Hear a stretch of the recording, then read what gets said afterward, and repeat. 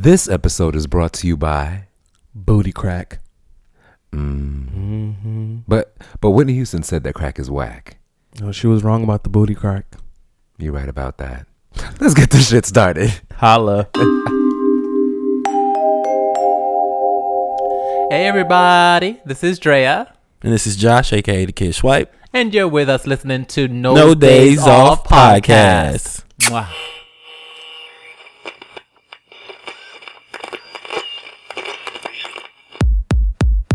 Hold up, wait a minute, take a load off. How you feeling? If you're looking for a place to work through it, well, you found it.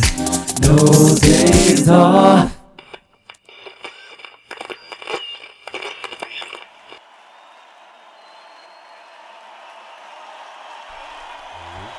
Good afternoon, good evening, and good night. You are now listening to episodes of No Days Off. So who are you turning up? Turn me up. Yes. Ooh, that's too loud. Because, you know, I get... See, that's what I'm saying. You see how many voices he has? And That's not my fault. Test the mic, brother. Don't do that. I don't want to test them. Don't. No, You are damn well such he a don't bully. sound like that. You are such a bully. Brother, I have my moments. you're my favorite I brother. have soft and tender moments. Okay, this sounds good. I think this sounds And good. then there are moments where I Soft and exclaim, tender. Well, Glee. you let it rip. you know, You and know it what I'm depends on saying? what we're talking about. All right, I apologize. There are many I'm facets sorry. of who is I. That's why I was trying to test some of the facets, and you wouldn't let them leave outside of the house. No, you scolded me. You could do better than that. Well, I mean, what am I supposed to do? A mess. But anyways. Okay, cool. Are we ready? We're ready. We've been ready because we've been Soft and recorded. tender moments. Oh my gosh. Hey. Well, welcome to another episode of no. Oh, sorry. Who's Who. Welcome. I think I know it. It's always the other person who's I supposed to don't- say it, so I think I fucked it up. No, I normally think I don't know. Do we even have a format for this? No, this is what makes us special. Oh, I guess. Okay, so welcome to another episode of No. Days. Off. Hey. If I weren't afraid of like knocking something over, I would give you a high five. Yes, I mean, I'm glad you're not knocking stuff over. Yeah, See, that that would was- suck. See, that was a Last thing soft, we need. tender moment because I meant it. You see, Won't he will. Won't he will? Oh, that's what's his name said it. Won't he will. Dion Cole. Mhm. Yes, that was actually really funny. It was hilarious. It was See? really good. Oh, you watched Slap. Yes, we watched it last night. It was really funny. It was funny. I liked it. I like him. I like him a lot. Right, here we go. Yes, he kind of fine too. Crank. I was like, You think so? yeah. In a granddad kind of way. Yeah. Yeah, not Yeah. granddad. Maybe just daddy. Yeah. Modern granddads look like him. Let's be serious. Really? That is true. Is that true? This is Yeah, very that's true. Like granddad, Yeah, it like is. 60 and over? Granddad like granddad. Like what like he got grandchildren. I'm sure he does. No. I'm sure Dion. No, I'm not sure Dion Cole does. I'm sure Dion Cole is old enough to have grandchildren. I mean, Modern grandparents Yes, are in that their is true. late 50s, 60s, maybe. I don't know if he's. You figure I'm 33. Yeah, he's in his 50s. I'm 33 and I got a 15-year-old. She could very That's much true. have a baby in the next few years, and then I'd be Oh a yeah, granddad. you're in actually my true. 30s. Yes, I dated a grandfather and he was only 36. See, so you know, I was like, whoa. it's crazy, right? I was like, I can't imagine being a granddad before I turn. I still can't 50. imagine being a fucking parent. So I'm still like, you got a child, I got a child. Yeah, man, it's just You got a you looking at generations now? Like that's very interesting. Is there anything I can't say? No. Well, I'm sorry. Is this Azkaban? This isn't prison. You say what the fuck you want to say. I mean, and then if you really want to take it out, that's the magic of television. That's true. If you go home and you're like, listen, guys. Yeah, I was tripping. I Jumped off the porch, please. Please take it. Help a brother out. I'm just, We have a special conversation happening today. Yes, I'm excited. Yes. You better go off. Woo, woo, woo, woo. Yeah. Oh, that was in season 1 Yes, too. you gotta die at the it end. made a comeback. I had to bring that back because I missed it. It Yes, was near yes, and dear yes. to my heart. Well, you know, I would say because we had a lot of technical difficulties before Just a we little got bit. started this time. Just a little bit. We're like pushing through. We don't have to rush or anything, but rather than us going through like our normal like what were you up to, brother, I figured we can just introduce our guest like really early into the segment, and then we can because kinda all he's catch here. up He together. came early, and we appreciate you so much. Like I appreciate very you very guys. early, because it's the weekend, the trains are shitty, Yeah, and he yes. was early. Yes. But we have the amazing. So actually, I don't know. Do you have like? Are you just like Beyonce because his name is Josh? So Josh is a brand consultant and streetwear designer, and he lives in Chicago. Not to tell his business, don't stalk him. That's disrespectful. Right. However, are you like Beyonce, where it's just like, Yeah, I'm Josh. I am. In fact, it's kind of. I would describe it more like McLovin. Oh, got you. Yeah. Oh, okay. Yeah, it's more like Depth. McLovin. Depth. You know. I got it. Mm-hmm. Oh, so you have to have a certain kind of texture and timbre when you say it. Absolutely. Okay. You definitely do. Brother, do you want to try first? No. Okay, I'll go. Josh. You nailed it. Oh shit. You nailed it. My First brother try is at so that. bad. Wow. I'm impressed. Oh my. Thank you. I'm impressed. Yeah. Well, since you did it so great, I don't have to do it.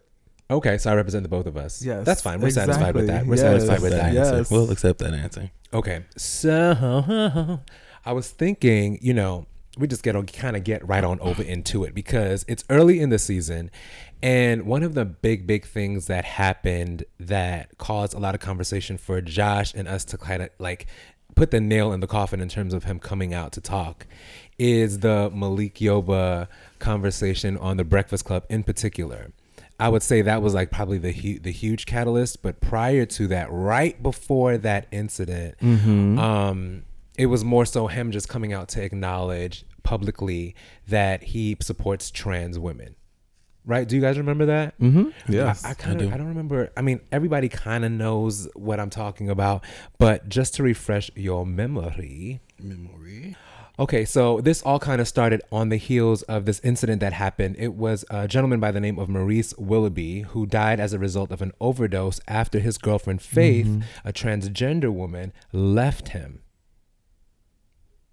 out of fear of her own life, not due to the bullying he suffered after, what happened is like basically the tea is that media picked up that he was, dating this transgender woman, regular social media, because he was supporting his relationship. He put a post up, and then he got bullied, and it's like, when the Matrix gets involved with real life, and people actually brought that to him in the streets, and he became very, very depressed, and apparently, there was some abuse in the relationship, but he ultimately committed suicide. And off of the heels of that conversation, Malik Yoba kind of came out in support of him, just saying, like, we have to talk more about these things because I too am, I think he said trans attracted, if I'm not mistaken. His language That's was the term he used. That's the term that he used. Yeah. And it sparked like a lot of conversation because subsequently he went on the Breakfast Club. Is that what it's called? Yep. He went to the Breakfast Club with, Charlamagne and Angela Yee and DJ Envy. And he brought, Carmen, a very popular trans activist, with her as well as, what's her name? It was two other people. There were two other people. There was a gay man there, and there was another trans activist there as well. I forget her name. I'll tell you guys in a second. But it was an interesting conversation, and it went in a whole lot of directions, which we'll get into in a little bit. But when we first found out about that, we exchanged some, DMs back and forth because we wanted you to come on the show for a long time. But this kind of was like, okay, you definitely have to come. How can we make that happen? Because as we've seen, like when we were talking off mic, was that the conversation kind of happened when Malik, came out and said stuff, but then he kind of pulled back because definitely did. He pulled back a lot because I believe he was at the DREYA, or he was at I think it was one of the more black digital video publications that had an exchange with him and the host, who was asking him about the charges, or I'm sorry, the allegations more so, that he was dealing with underage girls, transgender women, back when he was shooting New York Undercover. Right, and a sex worker at that is what they were describing. Yes, and I think they were saying as. at the time she would have been 13 or 14 years old or something like that. So he asked him about that, and he got really, really, really upset. And if I would have to guess, he probably pulled back off of the conversation just because of the natural implications by coming to the public and wanting to be a leader in the conversation. People are going to always do that, and I think they're going to have a New York Undercover reboot. I'm sure if they weren't before, they will now. Yeah. So it's kind of like he has a lot to lose and gain and everything. So I'm sure he wants to play his cards right. But I just personally feel like this conversation has a lot of legs. And legs in more so the healing space, which is what we do here. We take real life shit and we just bring it here and we try to break it down in a way where we can understand what can we get from this, what can we learn from this. And this is why I think someone like you, Josh, is really, really important to the conversation, not only because of what you do. And I would love to hear about, like, even your streetwear design, like how that fits into your overall mantra of just coming forward and having conversations about who you are and your reality, just being here and talking about this in general with us. But there is a real big fear that a lot of men who do love trans women have. And a lot of that is natural. A lot of that makes sense because we all have self-preservation at the very, very top of our list for most people. And we call it other Very things, God protect us, God heal us. Yeah, we just want to be alive, right? So it's like in this space, can you tell us a little bit about yourself and how you've been able to navigate and how that informs your work? Oh yeah, absolutely. I can definitely identify with the point that you were just making in regards to that fear. I'm thankful that I've grown out of that, but a lot of people don't. It could be contributed to several things. Maybe the environment is a little tough for them to be honest with everyone, with their community, about themselves because they're afraid of being judged or whatever the case may be. But there are several people that are in fact trans attracted that wouldn't speak up, and so I was happy to see that Brother Yoba came and stepped up to the plate. But it seemed like once he did that Breakfast Club interview, like you said, it felt like he kind of was retracting or stepping back a little bit and trying to make it clear, like, hey, I'm cisgender heterosexual man, but transgender women are attractive sometimes. Like, it's like that's not the energy that you had at first, bro. And it just kind of felt a little weird. And then he had those. He had a few people with him on the show that kind of felt like they were directing them and redirecting them when he went in a direction in which they maybe didn't want him to go. Right. So And by the way, other people were, along with Carmen, it was David Jones. He's an activist. Yes, David Jones. And then the other trans woman was Nala Simone. Yes, Nala Simone. Yes. That was on the interview. Nala held it down. Yeah, she kept it in order, I believe, because I thought that interview was a little. But go ahead. Yeah, it was off-putting for me personally, and I did feel like he wasn't keeping the same energy. And even after that, when he did the interview that you just referenced, and got upset about them mentioning that as opposed to explaining and justifying and keeping his ground, it was just kind of indicative of what his motives may be. And so I thought that was very interesting, but.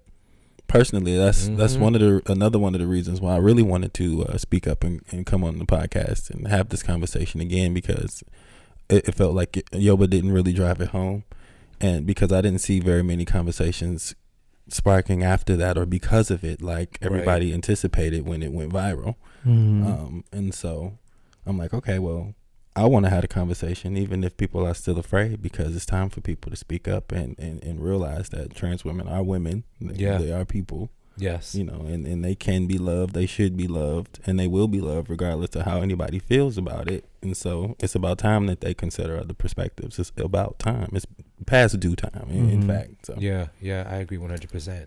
So, like, for you, how have you, like, in saying that you understand why other people are on their journey, why other people may not be able to, come forward and say that they are trans attracted or that they love trans women. For you, how did you get around that or through that? To be completely honest with you, it was one of those what people in our community call come to Jesus moment, where I just realized I'll never have what it is I want or unless I'm honest with myself. I was lying to myself and telling myself, no, it's not. It's just a fetish, kind of how some people describe it. But it really wasn't that. And I had to admit that to myself first in order to be comfortable with admitting that to other people, and realizing that I'd never be able to have or develop or find a true relationship with a trans woman or any woman for that matter until I realized who I was and what it is that I like and what I'll allow in my life. So right. So who are you? So how do you, because of the world we live in, we kind of have to figure out who we are in a very, very unique way through our journey. But like, how do you identify yourself? Who are you? I identify myself as queer, actually. I don't identify as heterosexual. I identify as pansexual, in fact, because I really deal with energy more than anything. But I find myself attracted to trans women's energy and just their stories, and it's been that way for several years. Oftentimes, it's I believe it's something that you can't control, but why would you want to? You know what I mean? Why not put effort into understanding it rather than trying to control it? You know what I mean? And so that's what I decided to do. And when I decided to do that, things changed, and I started to meet incredible people of trans experience and otherwise, but just in the LGBT community, that understood and could identify, or even if they couldn't identify, respected it. And you know, I didn't have that when I was hiding and when I wasn't being honest, Right. because how could I? You know, and so it was due time. But I was definitely an adult when I came to that realization, and so I realized that even a lot of teenagers and young adults alike, they feel the same way, but they can't come out for again several reasons or whatever their experiences may be. And so I encourage them to do the same too, because it's important. How old were you? When I realized that I was trans attracted, I had to be about 17. But I didn't admit it to myself and others until I was in my late 20s. I'm 33 now, so it's been several years that I've been open and honest. But it's been an interesting few years to be honest, because of it. And so have you been, so the I guess, is that the correct term, trans attracted? So like Malik Yoba said, that's I guess the I mean, I don't have an issue with trans attracted. I think it was safe for him, you know what I mean? But I love trans women. Like, it's not just an attraction, it's a love. So like, you've been in relationships with trans women, and that's is that the extent of your dating? Do you only date trans women? No, I don't. In fact, I mean, I date women and women of the trans experience and otherwise, but women. Okay. You know, that's been my experience with dating, but with trans women, it's definitely different. It's definitely different. The relationship, the energy is different most times. And it's a positive difference in my personal opinion, which is why I gravitate more towards them. Just, I think their experiences and their stories, because of the difference from your cisgender women, it creates a different dynamic, a different personality, a different character traits that a cisgender woman just couldn't have and wouldn't understand. And it's interesting when trying to have those conversations with cisgender women, it's like the only talking point that they use is, well, they're not a woman because they can't get pregnant. And it's like, there's so many different things, so many different layers there though that they're not considering when they say that. And so I think that's another aspect to the conversation, not just getting black men and men in general to quit it with the transphobia and be honest about their trans attractions, etc., but also for cisgender women to kind of understand, hey, these are women too. You know. So. Oh my God, I just really love what you said there. I thought it was very, very significant, because where you just went is a place where I feel, because of shame, no one wants to go. No one wants to go to the place that expounds upon what makes trans women so special. Right. It's always been about fighting for the opportunity to be what is a cisgender woman, which is seen as the coveted prize. And I always wonder what would happen if we would frame the conversations more so around the unique identity of being a trans woman, and how, yes, trans women are women, and we can always say, oh, that's a beautiful woman. But when we go into the specificity that we would go in when we're talking about black women or white women, or women who can't have children, or women who can have children, I think that there's variety, and all women are not monolithic. And I think that this expands that in a way that makes people uncomfortable.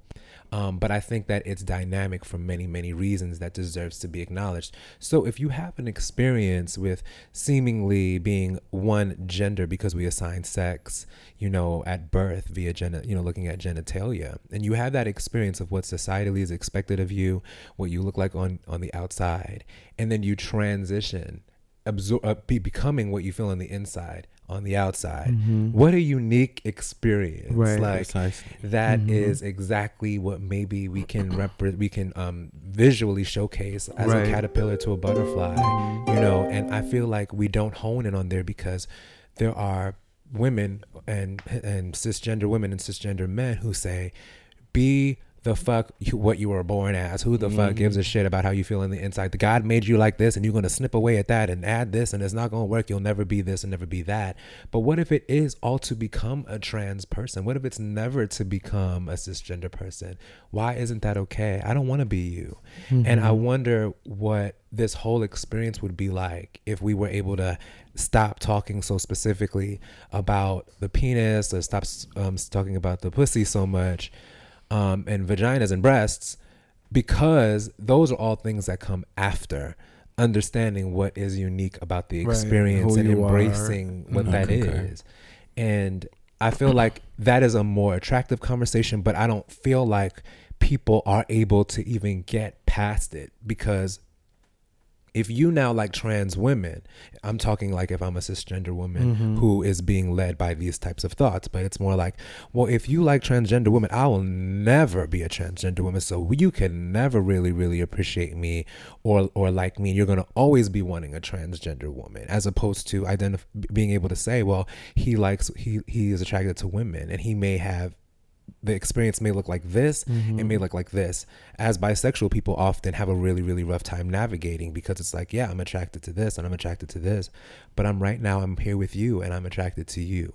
And I feel like because we're not willing to expand our own experiences, we miss each other. And this, I think, is a critical conversation, because what I believe happens often is that with the silence of men who actually love trans women, or are trans attracted, wherever you are in your journey, whatever you call it, but you appreciate transgender women only physically, or you appreciate them only emotionally, but you do it all behind closed door, the mixture of the both behind closed doors. If you're quiet about that, we then leave these trans women or people of the trans experience out in the open and in the cold, when with no in protection, reality, nothing. And that is the byproduct, when they actually need it the most. When they actually need it the most. Yeah, I agree, because the trans experience is a very valuable experience, and I don't think people realize the value in the experience that they have, and a lot of things that they go through and learn as trans people. Furthermore, to expand a bit on the conversation about cisgender women and how they're saying, if you like trans women, and you'll always like that, you'll never actually like me. I hear another conversation from cisgender women also, that I date or attempt to date, and it's a very interesting one, where it's like, well, why be with a trans woman? Either you be with a woman or you be with a guy. It's almost excluding them from being a person at all. It's like, pick one. What's Just this skip middle? Over that one. Yeah, what's this combo? What is that? It's like very off-putting. Yeah. But I hear it all the time.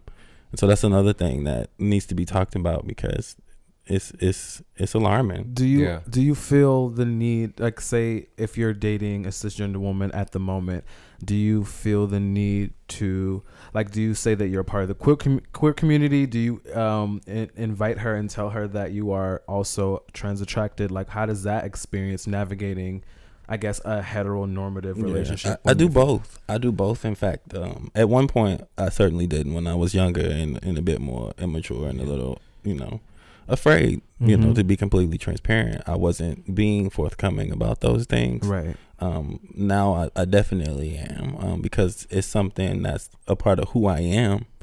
And if we're looking to share our worlds, then you certainly have to know that. And you got to know that up front. And it makes you special too. Right, exactly. Like the fact that you are able to receive the energy, because you never spoke about body parts. You spoke specifically about the energy and the experience. Right. And I'm not saying that it doesn't work in conjunction with physicality, but you definitely spoke to that. And that's what's definitely missing from the conversation the majority of the time. Yes. And I feel like it's the energy, it's that type of an experience that we all crave and that we all want, but we all ignore because the boxes that we put ourselves in don't allow those things exactly to come with us. You know what I mean? So I think like you're special. In order for you to receive that energy and appreciate that energy makes you a receptive for that. I think that makes you unique as well. And all men who have that experience, all cisgender, trans men, whoever, whatever, who have that kind of an experience, I feel like it's always an energy flow. I think that it's always a combination of masculinity and femininity that work for people. And we act like there aren't receptors to these, you know, the positive and the negative energy, right. Meaning like, and layers and variations and nuances. Exactly. And like in between. Yeah. Like why would there be transgender people and there not be people who are available to receive and love them? But I think because of society, we want to make it that way. We write it into religions that it's that way, but there is continuous proof that it's quite the opposite, you know, in terms of what we've seen over a millennia. Right. So, you know, I think that hopefully we can continue this conversation. I hope that it expands more and more and more because I just personally feel that Black people, we're at a crossroads and we're having a reckoning of sorts where we now are coming into a little bit of privilege in certain spaces and in certain ways. You know, now we have more Black millionaires than we've ever had, et cetera, et cetera. And I wonder what happens when we are the ones who have the decision-making ability. Who do we become?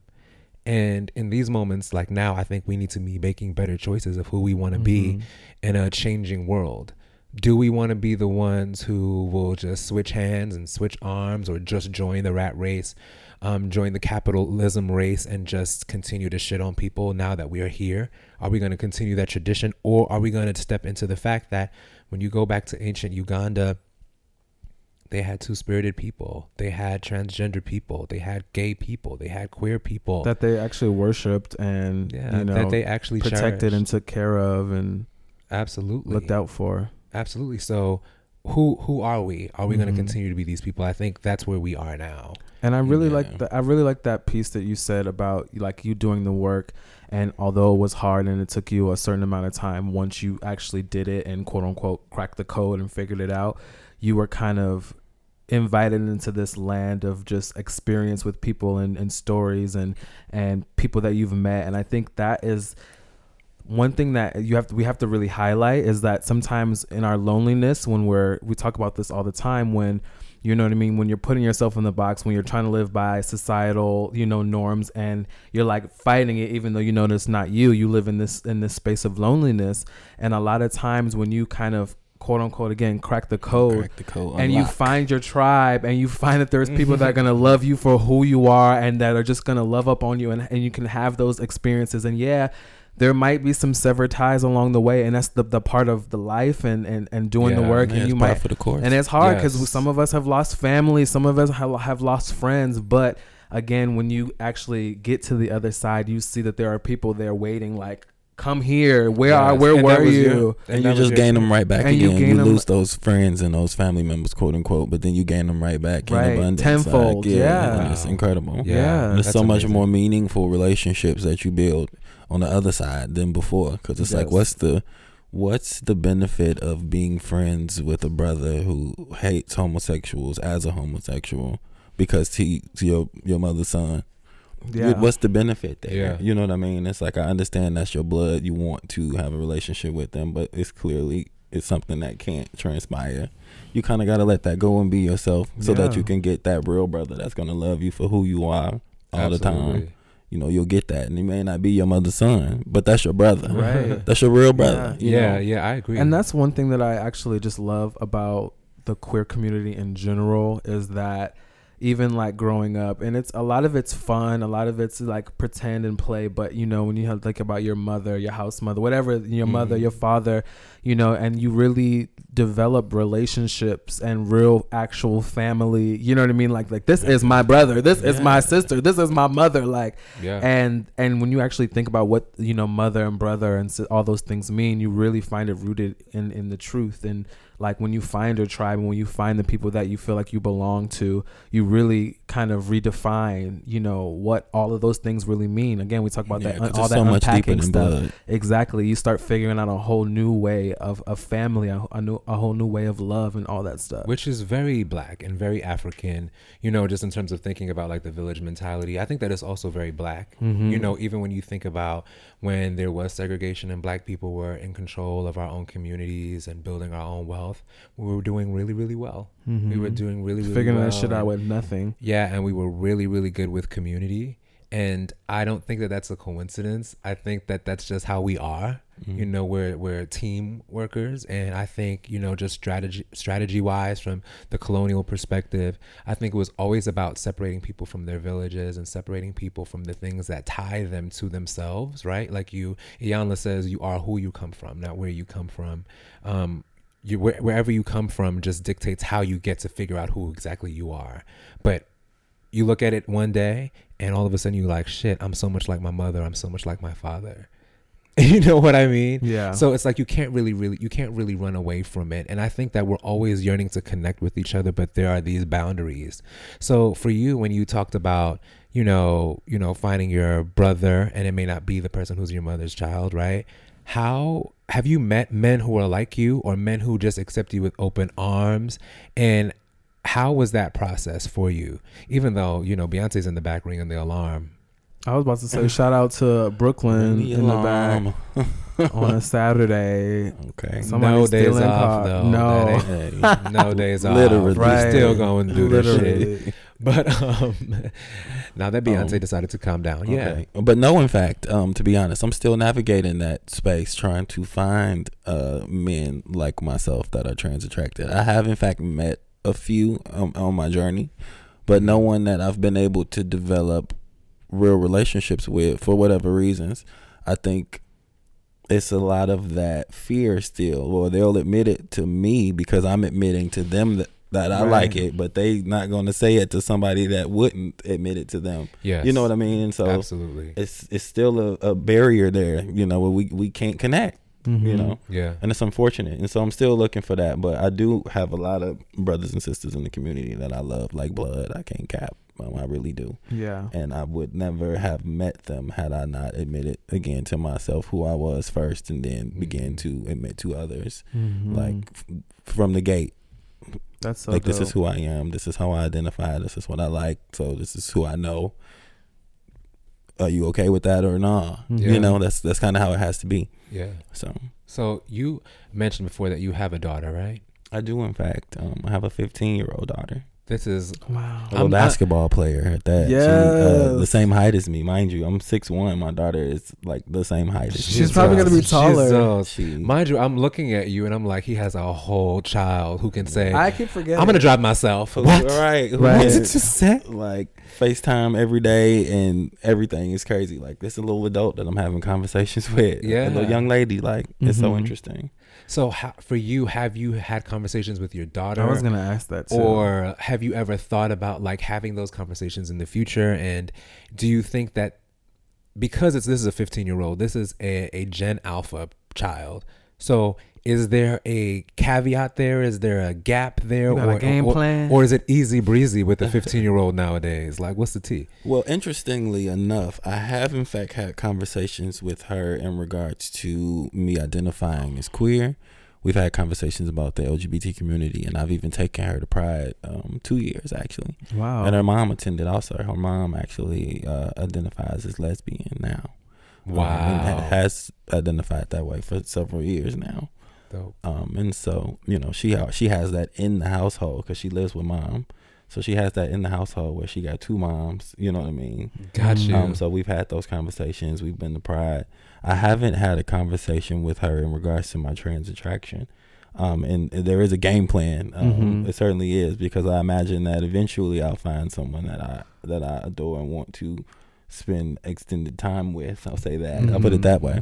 And so they'll certainly get an opportunity to meet her. Right. And prior to them getting the opportunity to meet, I would certainly want to sit her down and have that conversation, see how familiar she is with the trans community and the trans experience, and then kind of get her up to speed, so that it's a level of respect there. Wow. So as far as her understanding of your involvement in the queer community, it's just like she knows that you have different types of friends, stuff like that.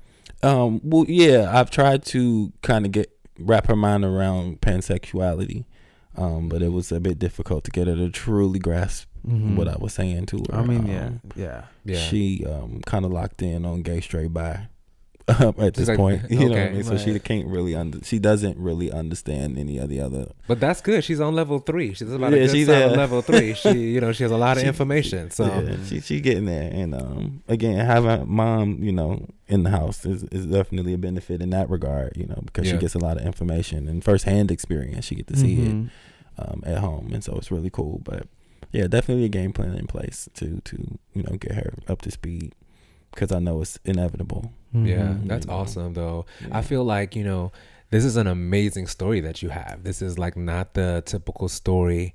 A lot of people don't have the openness that you have. A lot of people don't have the luxury of being raised in a queer household. Okay. So, there's a huge chasm between the realities of the diversity of family and what we've been told, and especially with the storytelling process. And we've come leaps and bounds with the gays and with the lesbians and not far enough with the bisexual folks. But I would say definitely nowhere where we need to be with transgender people. That's why Pose, it's such an amazing show to me. I love it. I love it. Yeah. Big shout out to Billy Porter. Love Billy. And Blanca's character on one of the episodes, I'll never forget, she said that the reason why at the time when she was sleeping with men for money, or just sleeping with men in general, and she knew that it would just be about sex, for her was significant, because that was the one moment where she felt the closest thing to love.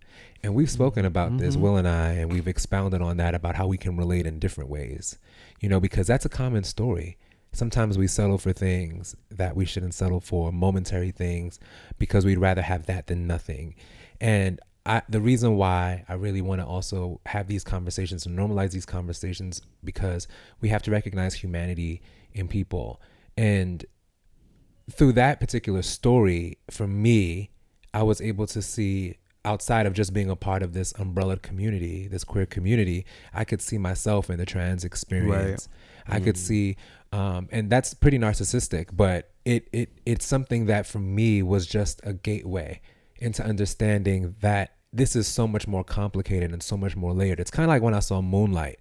I was like, oh, I know so much about, my gay experience, and which is rough. But then I got to see through the lens of someone else whose queer experience was surrounded by a certain type of violence, a very, very close violence, who had a drug addicted parent, right? A father who wasn't there. And the thing is, like, for me, mine was very, very different. And it kind of like allowed me a new way of seeing the diversity of queerness, of gayness.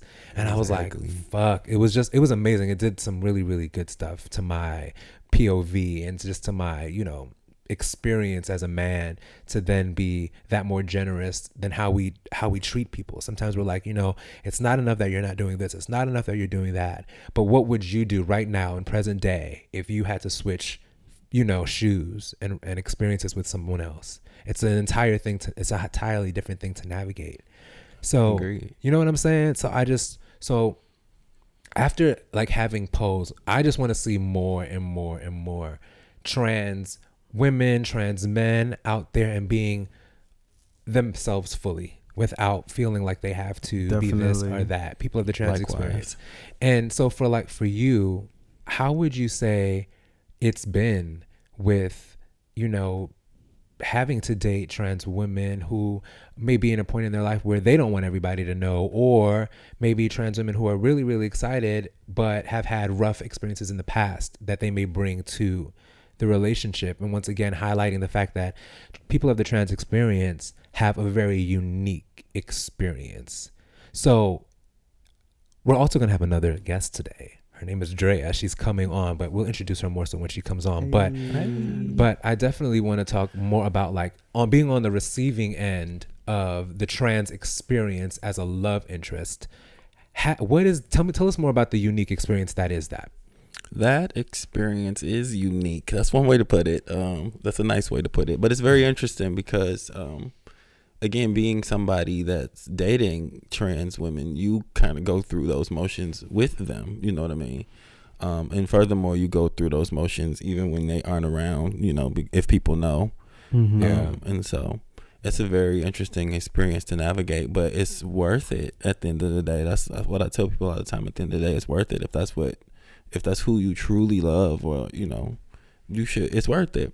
But regardless of that, it has been a very interesting experience because you get to see firsthand the type of things that people say, the things they really think. It's mind blowing. It's kind of disgusting, the types of things that people think and say about trans women still to this day. And so when you see the flip side of that coin and you see like Laverne Cox on TV thriving, and you see, you know, come on, Laverne. Yeah, you know, it's so exciting. Or to see Pose, for example, like you mentioned, or even to see movies like Moonlight highlighting those experiences.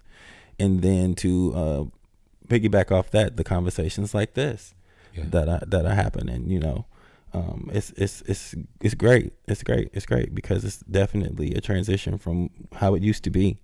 Yeah, because I could think about the times of like Chaz Bono, for example, when they gave him hell. You know what I mean? For trying to live his truth at that time. And you know, you fast forward to today, and people are being celebrated, and so it's like it's coming along slowly but surely. Amen, amen, amen. It's coming along, but it's still tough. It's definitely tough navigating that space and trying to, and then being a man trying to navigate it with them. You know, it's difficult. It's not as difficult as them navigating the space themselves, but it certainly has its challenges. Yeah. You know, dealing with the community. So yeah. Sorry, I was just gonna ask because like, kind of piggybacking off of that, like, what, like, I don't know, like, are you nervous? Are you scared? You know, we talked about the guy who, you know, wound up committing suicide, or just the fact that, you know, transgender murders among Black transgender women are, you know, growing. Like, how do you deal with that as a thing? Like, are you afraid of, you know, I mean, I know you are living and you're out and you're proud, but like, are you afraid to sometimes be in spaces, you know, with certain people? Or how do you navigate the fear of knowing like that people are just really fucking cruel out here? Like, what's that like? It's interesting because I don't feel fear of violence, you know, going anywhere. And I oftentimes wear like a pride pin. It's like a little Lena Waithe pin from her outfit at the Met Gala. I wear it everywhere I go. And so I'm always representing the community, even though I'm walking around looking like a cisgender regular guy. You know what I mean? You may not look at me and say, oh, he gay. But you see the pin, you know, I'm representing the community. Long story short, I never really feel fear of violence because of my association. But I have in the past felt fear of being judged, like at work, for example, or by your family members, people that actually can affect your life in certain ways. I felt that fear of judgment. But otherwise, I can't say that I experienced that. It was just the whole judgment thing, like thinking if my coworkers find out, then they're gonna make it an uncomfortable work environment. Right. You know, now I can't get my money the way that I would like to, or whatever the case may be. But it's never been a fear of violence on myself, but it's always been a fear of violence on the women that I date. Yeah. Because when we out in public spaces, people in the community use the word passable. Yeah. And so, you know, every trans woman isn't quote unquote passable. And so you get guys that are just like nasty and just mean, you know. And so it's kind of inexplicable, you know. So You definitely get that. You get that fear going out in public. You just want to go have a meal. You want to have dinner, and all of a sudden you're getting heckled. You know what I mean? Right. But otherwise, in my personal life, no. Just in regards to them getting it and me being with them, you know, I kind of get the second hand. Yeah. Yeah. And it's unfortunate. It's unfortunate, but it's something that we navigate. And I think we're getting past it again, slowly but surely. But it's still something to be dealt with. It definitely is. Yeah, because I'm always trying to figure out, like, how can we better protect these women, you know? And sometimes I don't know, because it's like before you can even come up with a little bit of an idea, you see another hashtag or you see someone else, you know, on social media saying that another trans woman got, you know, murdered. Yeah. And it's very unfortunate because you can tell a lot of it is rooted in self-hate. Yeah. Especially when you think about people getting their arms tied and people and getting burned in cars. Like, there's just a level of like a self-hate that, you know, and it's like I'll that's why I love people like you, because it's like the true definition of like liberation. Yeah. Like when you like you're torturing yourself for even, you know, I cannot directly relate, but similar to Donovan, I figure out ways to be empathetic. I kind of navigate. Well, I remember what it was like to be other. I remember when it was like not to feel comfortable in being who I am, you know, even though now that, I mean, in many ways, I feel like, you know, being gay or, you know, the LGBTQ community in some ways is trending. It's you know, a little bit more popular now, you know, you can, and that's another thing too. It's its own market now where, you know, you can come out and be yourself and you can still thrive. Exactly. And you don't necessarily need, quote unquote, the people who would hate on you anyway. Exactly. Right. You can still be good and they can hate over there. Right. You know? So true. But that does take like a certain level of compartmentalism and self-awareness. And that's a journey, and it's at a different pace for everyone. And that brings me back to Malik Yoba in particular, because I saw that struggle. And I've been reading, Will and I actually read some articles this morning about this idea that you can be I don't know, there are ghosts and goblins in the hallway. I thought it was dogs. I knew it wasn't, because I was like, I saw them. I was like, you guys don't look like you're doing anything. And then I'm like, oh, it's like, but anyway, so Halloween's coming. So we're just gonna make that, if you hear that. But it was this ability, right, to come out and say, no, not come out, I'm sorry, to step up. That is to step up, which was I did not agree with that. Super annoying, it was because he doesn't want to. It's like that passive aggressive, like, oh, I'm gonna kind of do something, but not do it all the way. It's like this shit is so whack. I agree. I feel like, and this is not to judge Malik Yoba in the way that I would have judged before. Like, I'm not judging him, and I think that he should have done something alternative. I'm just saying that this is what happens when you step into the kitchen and you're not quite ready, because now people are questioning, like, what is the experience that you're telling us that you're having? You're saying that you are fond of people from the queer community, but you want to hold on to your heterosexuality. Exactly. And I think that it was an obvious discomfort anytime somebody referred to him as gay or bi or anything other than cisgender heterosexual, which is the way he described himself. Because coming out, you know, is a gay thing, because, you know, you got to come out the closet and all that. But stepping up, that's what men do. Like, I didn't come out. First of all, every single time, like, he said it every single time, and it was like, I was like, okay, girl, we get it, because, you know, men step. It was just like I hated everything about that. It made me so uncomfortable. It made me really uncomfortable. Because and you don't get to partake in the community. You don't get to do that and enjoy it for the aesthetics, for the romance, for whatever it is that you want at this time in your life, and have the nerve to say, but I'm going to hold on to every piece of privilege that I have, which is to expand the definition of heterosexuality and not join a community that is open and ready for people like you. The reason I'm saying that is because you actually love somebody who's a part of the community. But when you go out in the street, just because it's just like being an interracial relationship, if you are a black woman with a white man, he's now going to have to hear about a whole set of stories and a whole different journey that he's going to have to get comfortable with quickly, because you'll never be a white woman. You'll never have the same experience. You'll never have the same corporate experience, retail experience, any kind of an experience that a white woman would have right now.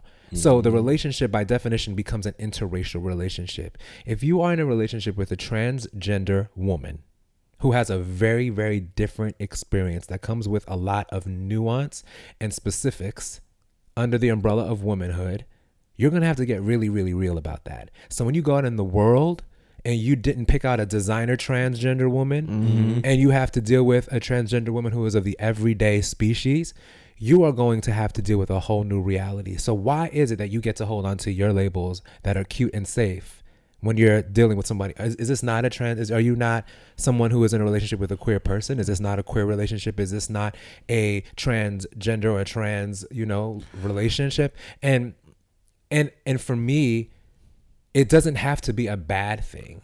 I think that it becomes a bad thing when we contextualize this around losing privilege. And we talk about this too, about it being on the other side too of a lot of trans women, and we can talk to DREYA more about this, but not accepting their trans experience. And, whether it be them not wanting to, for their own reasons, not tell people certain things, but also the idea of like, well, I'm just a woman. And it's like, there's so much, again, beauty experience in the transness of it all that you're kind of you're duping yourself by just cutting to a woman, because you'll find out that that's not the same. Yes, you are a woman but there's the trans experience, and there's women, cisgender women, and that's what we were talking about before. Yeah. It's and it happens. It's amazing. Yeah, and my point is, like, it happens on both sides. So then you have your Malik Yobas possibly be misinformed by your Carmen whoever's because of how she navigates her privilege of being a very light, very passable. You know what I mean? So it's like we also have to, like, who's teaching passable, who? And passable essentially just means a transgender woman who, by all definition, looks like a cisgender woman. Like, you wouldn't think anything other than by the naked eye, if you will. So I feel like we got to also be careful, with the other side too. Is like, who's teaching? The people that the trans experience that he's getting is not going to be, necessarily the same trans experience that he's trying to step up for. Yeah. And then that becomes interesting, right? Because that will then say that the trans experience is not all the same. It would then say that a lot of trans women may feel this kind of way, some trans women may feel that kind of way around how they are comfortable with how they appear and how they would want to identify in terms of out in the world. And I think that diversity is not spoken about. Exactly. And not at all. Not at all. And I think that a lot of that is around masculine and feminine energy as well. I think that there are, for someone like Carmen, I would imagine for her, it's like, listen, I'm not here for this man life at all. I don't want anything to do with it. I am not turning back. That is not how I feel on the inside. I want nothing to do with it. Right. And that may cause her, as a byproduct, to then not want people to know that she's of the trans experience. But she always finds herself in a situation where she's speaking on trans issues, because that is always the reality. That, in fact, is the reality. So for me, it's whether you have that type of experience or you're someone else, and your experience is that, I don't look that way, and I don't want that kind of an experience. I appreciate my diversity and identify as a trans woman. There's room for both of these women in the queer community. Whether you decide to be a part of it or not, that's up to you. And I believe that and under the queer umbrella, we also have room for men who can be in heterosexual relationships and who can be in relationships with transgender women in queer relationships. You're welcome here. We've never closed it. Well, I wouldn't say that. I think that there are a lot of ignorant people even within the LGBTQ plus community. You get a few in every community, child. Yeah, every community, every fucking community. But I would just say, from a definition perspective, is that you're welcome here. And to see, like, people who do have the mic, or temporarily for someone like Malik Yoba, they took his mic already. Baby, he threw that thing on the ground and said, "See ya." He threw it down, and then they grabbed the cord and just pulled it. Like, what you trying to do to me? Do it quietly. Just do it quietly. We have this reboot. We still got New York Undercover coming. I know, exactly. You know, so I mean, when I look at that, I'm like, no, we need to have more genuine experiences and genuine stories that reflect some pride. I concur because I didn't feel like that reflected pride at all. Good. It was so weird. Yes, it was just so weird and uncomfortable. Like I was literally like, I don't know. Like for the longest time, I'm like, I don't know how I feel about this. I didn't like it at all. I didn't like like it at all. And then I was just like, this just left a bad taste in my mouth. Like, how do you halfway come out, step up, whatever the fuck you're doing? I don't know. When I seen the Instagram post, I got excited. I was like, yes, somebody with a platform, a black man with a platform is stepping up on behalf of transgender people. Finally, now we can have this conversation. Then he go on the Breakfast Club, which is an even bigger platform. I'm like, yes, the agenda is continuing. Right, like he is not even. He is taking big leaps and bounds. Down. Right. Only to hear this guy like fumble through. Like somebody just gave him a little bit of information the interview before. Yeah. And then, I mean, again, everyone has the brains was sitting next to him, like all the brains, and he was just the face. You know what I'm saying? And then, no offense, I just believe Carmen was the face too. Again, to kind of use her as a crutch of like why he stepped up. You know what I mean? Yeah, she didn't even speak much. And then no shade. First of all, she was on a radio show, but then she had a turtleneck with her titties cut out. So I was just like, but why are you here? Like, okay, like you're beautiful, whatever that means, but it's like you're not adding anything to the conversation. I feel like you were just here to like stroke Malik Yoba's out his ego and to make him feel better of why he's deciding to come out, because look who I have in my company. Like, these women are beautiful. Yeah, because he didn't speak to his experience with any trans people outside of her. Right. That's it. That's why. And I'm like, you can't. And their experience was friends. Exactly. And he made that expressly clear. Yeah. That there was nothing romantic there. He never implied that he's ever been romantic with a trans person. And then the moment a trans person comes out and say, hey, we had a relationship or an endeavor, whatever you want to call it. It's this very sinister. Yeah, dark. He was just very much like, I'm backing out of this. Yeah. Like, I don't want nothing to do with it. Oh, like, yeah. Sorry to this man, because sorry to this man. I kind of also believe that he was trying to be like the first. He kind of probably saw he had a personal agenda. That's for sure. Yeah, I've like maybe he like, oh well, I could be the first one, and like we can get a real good story going here. I think it was an attempt to go viral. I do. Yeah. I think, and it was successful initially, and then he blew it because he didn't feel comfortable committing. But his truth, I believe, is that he is into trans women, and he afraid to really commit and say and embrace that full experience. I'm a part of the queer community. This is what I'm into. You know what I'm saying? Etc. He not there yet. Yeah, and because maybe he feels like he has a lot to lose as well. Maybe. Maybe, but a lot to gain also. All right, is y'all ready? Yes, we've been ready. So we have. Oh, we just gonna get right on over into it. We have the amazing actress, activist, and fundraising guru, DREYA Singh Khaled. Give it up, extraordinaire. Let's clap it up. Yeah, I told you guys she was coming early in the conversation, but she's actually here. Say what up. She came through. I'm here in the flesh. You all can't see me, but I'm here. Yes, we're sharing a mic. Yes, I love being so close. This is also my cousin. Hey, cousin. Yes, y'all better be cousins. Okay. So how long have y'all been cousins? But damn, you asked me my age. It's technically when I came out. Exactly. How old am I? How old are you? 34. I always estimate. I always go up. Y'all been cousins for 34 years? Yeah, second cousins. Second cousin? No damn. I'm your mom's cousin. We are. Oh, math. You better know. Math. Always good at math. You better know. Yes. So always 34, good at math. That so 34 years of cousinship, huh? Yes. Cousinship. Awesome. Well, welcome, DREYA. We're so glad and happy to have you here with us on No Days Off. Oh my gosh, it's so exciting. Can I jump in real fast? Go ahead. Okay, so just to kind of recap for the people who, maybe for you and the people, because DREYA is just joining us because we wanted to have a really intimate conversation with Josh first, and then bring in DREYA to add the layers necessary for us to get like a more full scope of the conversation. Now, DREYA is a trans how you could identify as a trans woman, as someone of the trans experience? How do you identify? Okay, I would say I identify as both. When I first came out in the transgender community, for the most of my trans journey, I've identified as a gender nonconforming transgender person. And recently, about 2 years ago, I started taking on saying that or identifying as a transgender woman. So you talked about it in terms of it being a journey. Yes. Right? And that's what we were talking with Josh about his journey. So for yours, especially identifying as somebody who's not a non-gender conforming person, how did you arrive here?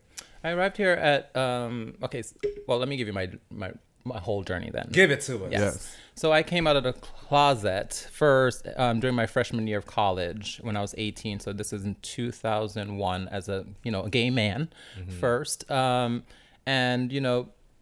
later on, maybe about 2 years later, started, or within, not 2 years, but within that year started, what one would term cross-dressing and presenting as female and meeting people within the Providence community. I went to Brown in Providence, Rhode Island, and meeting people in that. She's smart, y'all. She's smart. That's my cousin. Say it.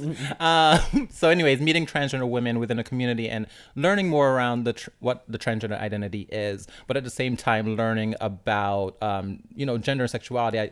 I created my own concentration at Brown in gender and sexuality studies. And so I was learning about deconstructing. So I was like, I started to more identify as a gender nonconforming person because I was all about breaking down the binary. And so for me, I knew growing up, I always wish I was born, not that I wish I was a girl.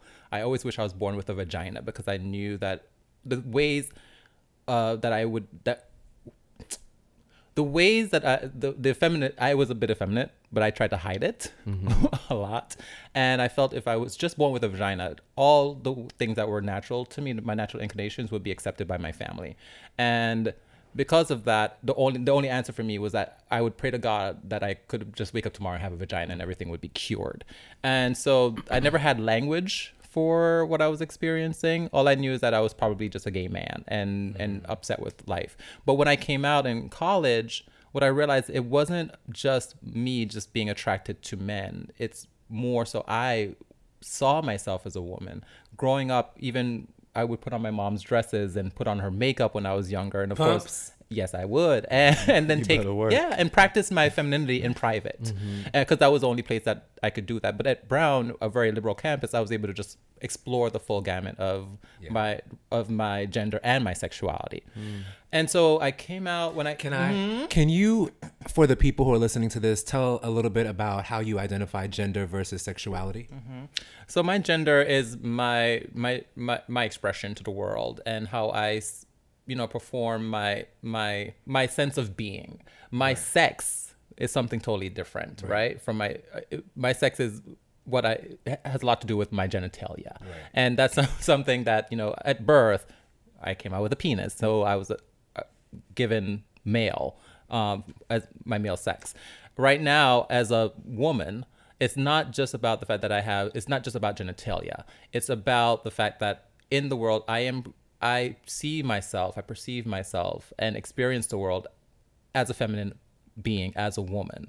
And, I've gone through, at this point in my life, I've gone through the process, started about 2 years ago in legally changing some stuff around my name. I was always Andre up until, and not all trans people, just give, disclose this, not a lot of trans people will give what is now would be considered their dead name.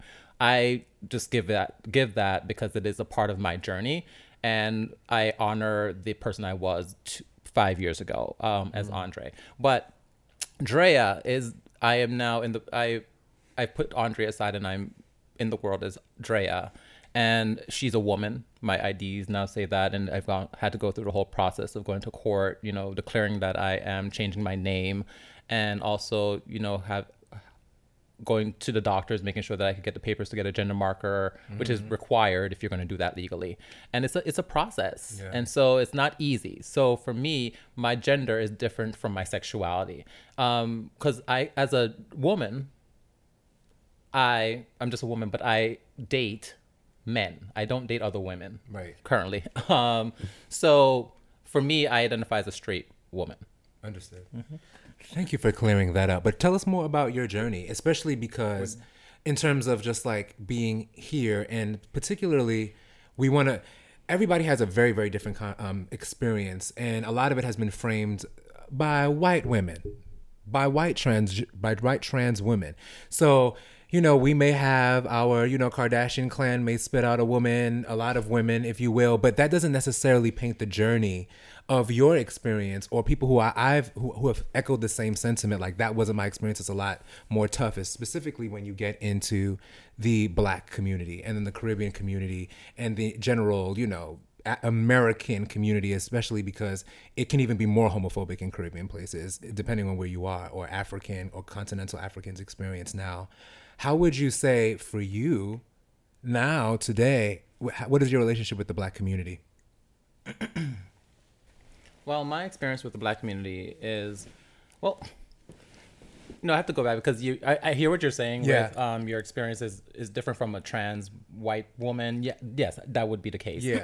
But my experience as a Black trans woman in America is definitely not the same as all Black trans women's experience. That's true. All right. In that trans women are not monolithic. We're not monolithic, okay? And so there are, even in the dating world, I that question comes up in its own different ways quite often. Yeah. And it's as though like I'm supposed to be some sort of encyclopedia of what it is for being trans, and that is not the case. It's always been something I've had to battle with, because people have this notion of what transgender is, and it comes from the media, right? Where we project, and it's a lot about fetishizing the trans body, because people are just like, oh my God, I can't believe who wouldn't want to be a man? Like, it's so great to be a man. I've heard that too. Right? So why the hell would you want to give up the privileges of being a man? But I never felt safe, and I never felt my whole self as the man that I was supposed to be. And so now in expressing my full self as the woman that I am so free. I am so feel fierce. I feel as though like I can give a lot more of myself to the world. Mm-hmm. Not necessarily saying the world is receiving everything that I'm giving, but I'm giving to the world what I am, okay? And wanting it to be honored. In respect to the Black community, it's interesting. I sometimes end up dividing it between Black American and Black Jamaican kind of context, because I must say that I feel a little bit freer in Black American context. When it's around Black Caribbean masculinity, that's when I have a little bit more of my anxiety around that, because I do know for a fact that they're not, or from what I'm perceiving, I do not see that they're honoring a lot of times within Black Caribbean communities who are having a hard enough time accepting homosexuality. I was just about to say that. They're not ready. They're really not ready. They are lagging behind. Yeah, they're not seeing me as a woman. Right. So they would be seeing me as a man. And for me, I was speaking with you a little bit about this, when was it, Wednesday, that I'm not about to have no conversation with nobody where I'm, debating whether or not I'm a woman or not. Your humanity. Yes. It boils down to debating my humanity. And I am not here for those kind of conversations. If I tell you who I am, you don't get to then tell me, no, you're not that. Right. I just told you who I am. And so that has been my experience, particularly with dealing with Black Korean people, but it does happen with Black people in general. Look, for me, I want to be, especially when I date men, I love all men. I love green men, white men, yellow man, Black man, all sorts of men. But I do know that I do have like some kind of preference for Black men. And I think because I am Black, I want to be seen by Black men as a woman. And so my experience in dating Black men is one where I've only dated 2 Black men where it's been very much out in the open and, had full-blown relationships. But for the most part, it's not something, and these are what you would call trade, right? Where it's more so, not say we never go out in public, but it's not, I'm not going to meet your mama. I'm not, and it's not going to be that deep. But people want what they are getting from me. It's interesting that they're getting some kind of like support, sometimes counseling, it feels like, from me. And what am I getting in return? But that's done in private. I'm someone, I've dealt with those issues and still deal with some of those issues on a personal level. But with how I'm, whatever I'm dealing with in the moment pertaining to my gender, my sexuality, I'm doing that work. I don't need to be doing the work for other people. For other people as well. Right. I feel as though that's what I'm sometimes end up doing. And if I'm not doing it, I'm asked to do it. And that becomes very dicey for me. Wow. And for me, like, this is like getting to the point in the conversation that I just find to be one of the most interesting part of the conversations, because when people will use the relationship, for example, to work out some of the shame, some of the, you just a scary ass motherfucker stuff that goes on. And it's not to say that your partner can't help you or can't talk to you through those things, but I think that it's different to expect your partner to remedy you not being brave enough or courageous enough or anything like that. But speaking of like courageousness, celebrating trans women and folks of the trans experience behind closed doors and never really transitioning into the public is what I believe aids in the violence that is disproportionately attributed to trans women. Because with the shame and with the people not coming out and saying, listen, we honor these women. We honor the fullness of the experiences that we have with these women enough to say that it's not okay to lay your hands on them. If somebody just knows, yo, that's my homie is telling me right now that this is his experience, why would I continue to allow that energy? That's how change happens to me, at least when you show up. And that's been your experience for yourself. Do you feel like the men who do love trans women, for example, have the obligation to find their way out, to say something, to stick up, to speak up for? Yes, I do. Look, I like to equate this sometimes to, as someone at the intersection of lots of different minoritarian identities, being an immigrant, being Black, being, trans, I'm usually in spaces where I have to do a lot of emotional work, particularly at work, just out there in the world. And people, it's interesting how, people who are oppressed can see their own oppression, but don't see how they oppress others. And so there is, the mantra where Black people like to say, white people need to do that work. All right. Like, don't just rely on the Black people to like teach you how to cure racism. I didn't make up racism. Y'all did that. Okay. Like, that's like dismantling racism. Yes, Black people have some space in that, but that don't rely on us to do all that work. So I also feel as though men have a responsibility, and cis women as well, cis Black women, because cisgender Black women also uphold a lot of what, they're not the benefit, patriarchy, but they suffer underneath whatever toxic masculinity would be as well. What are your experiences with cis Black cis women? Like, do you traditionally have relationships with them, good relationships? What kind of relationships are you talking about? Just in general, like friendships. Oh yeah, most of my friendships are with cis people. Like, I have lots of transgender friends, of course. But when I look at all my friends, a lot of my friends I live in a world where it's the majority of people are cisgender, right? Quote unquote. Well, yes.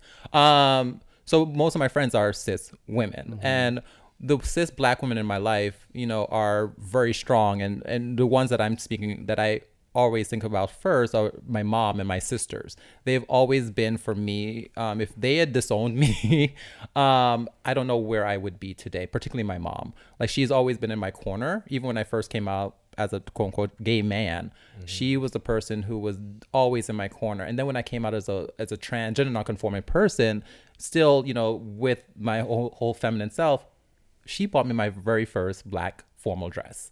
Like, and I was 20 years old at the time. That's amazing. And I still have this, I can't fit that dress anymore, but I still have this dress, and every now and then I try to squeeze into it because it feels like that garment. Almost just like acceptance. It's a symbol of my mother's acceptance of me, right? That's beautiful. Thank you. But I've also encountered Black women who have seen me as somewhat of a threat. I remember one time I was living in New York City. I was studying, doing a study program. No, this was during the summer before I turned 21, and my mom, I was staying in Harlem, and I was getting ready to go back to Providence. And my mom came to meet me, and we were walking down the street. And just so you know, I sometimes pass, sometimes don't, but it's not that important to me. And that's especially when I was in undergrad, and again, why I didn't quote unquote transition, even though people were encouraging me to, because they were like, "Oh, you're so pretty. If you do it now, no one will ever know." And I was like, "What?"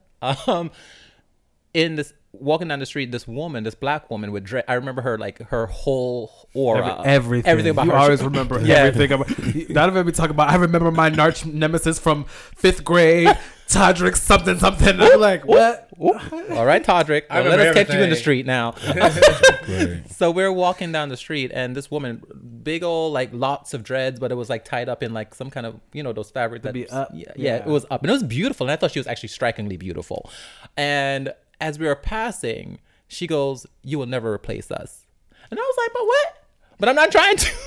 And thank God my mom was there, because my mom is she's a mama bear, and she was getting ready to like go off on this woman because I'm her baby at the end of the day. And I had to pull my mom back because it wasn't about that, but I had to be strong for my mom in that moment, because my mom is not used to having to stick up for me in that kind of way. But because I lived that life, even though I was only 20, about to be 21 at the time, I end up having to be protective of the people who are around me, who also are like, because they're become like not unwilling participant, but they end up getting caught in the crossfire. So because she was defending me, I didn't want there to be some kind of all-out fight.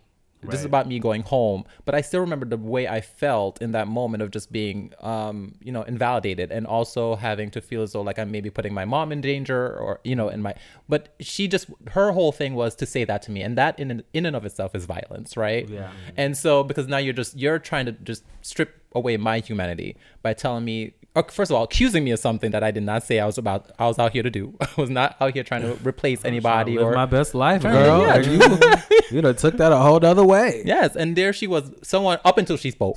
Right. I was just like, oh, what a beautiful black woman. Right. With her dreads. But I was somebody who she saw as a threat to black community. Wow. That shit is fucking insane. But I'm not gonna lie, I've seen that, and like you saw on the show, even for me, like I mentioned too, like walking with DREYA was like, okay, am I prepared to deal with the ignorance that is everyone else? Am I prepared to fight for DREYA?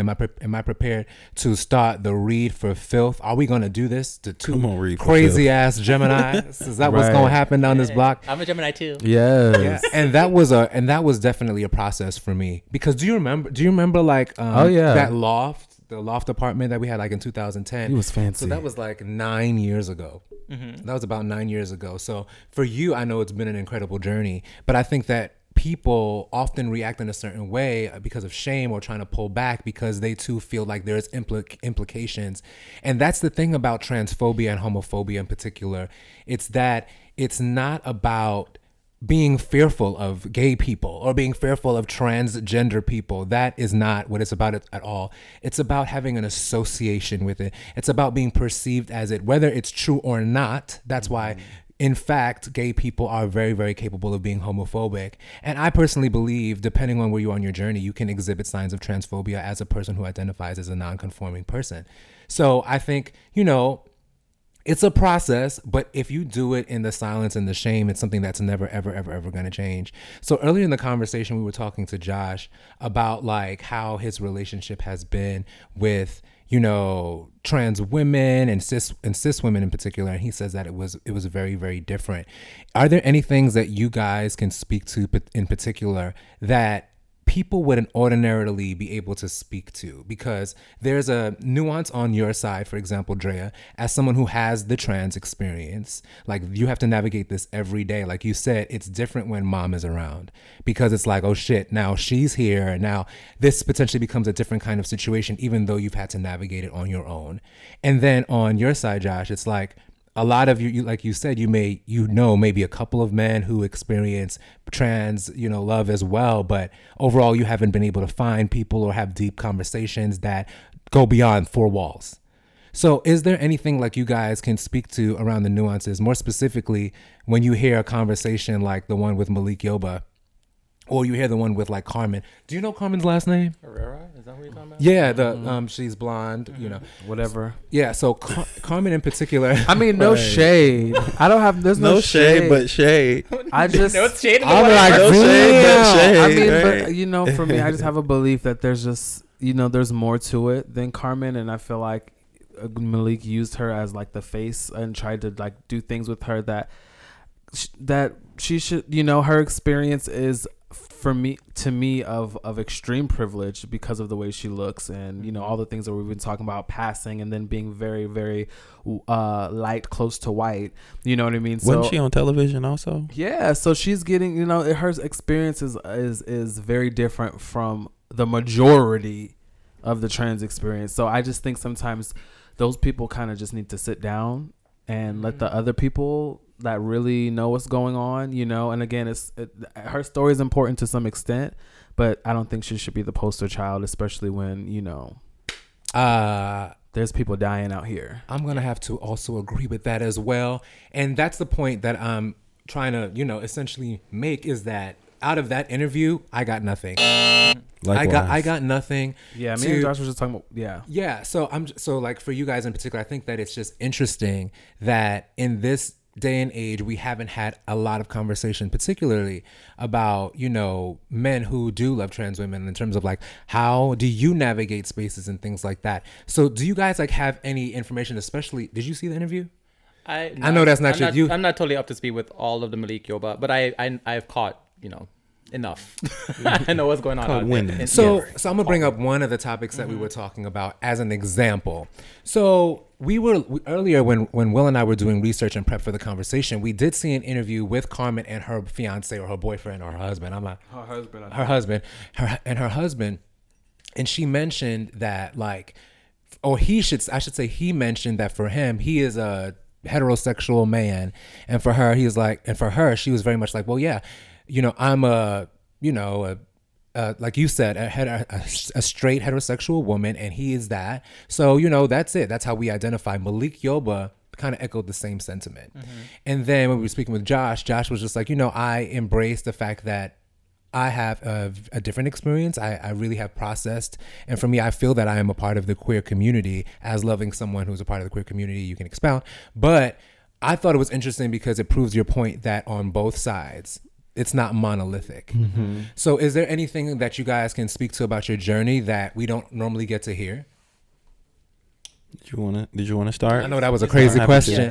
But I'll let you start, Josh. Cool. I'm happy to.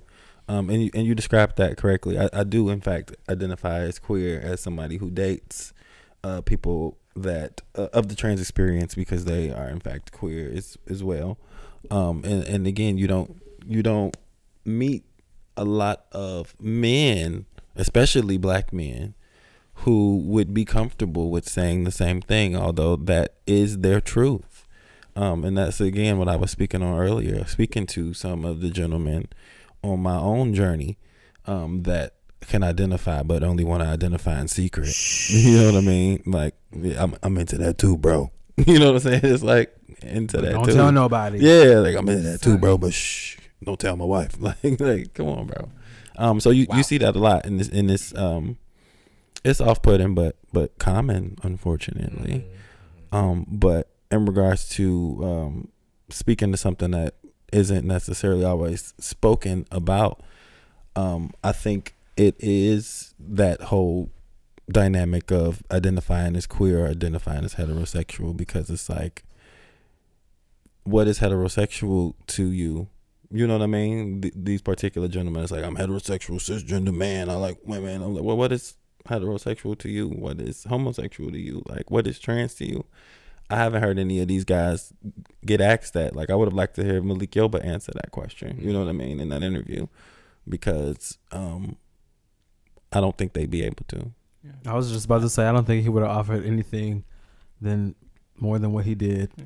I must say that I do think this is a great start towards dismantling, hypermasculinity, or I guess the term toxic masculinity. Because when I think about, like, when I was a member of the man club, where people didn't realize that there was a woman present, okay, an emergent woman present. Preach. The things that were being discussed and the things that I knew were like totally misogynistic, and the things that I thought was disgusting, but I could not really participate in those conversations, particularly as a kid. Men rear their boys, okay? And I'm speaking from the black men experience, and also for me, the Caribbean male experience of, there's a way that you start schooling your little boys from young around how this is how you treat women, and this is how you're supposed to like assert yourself, right?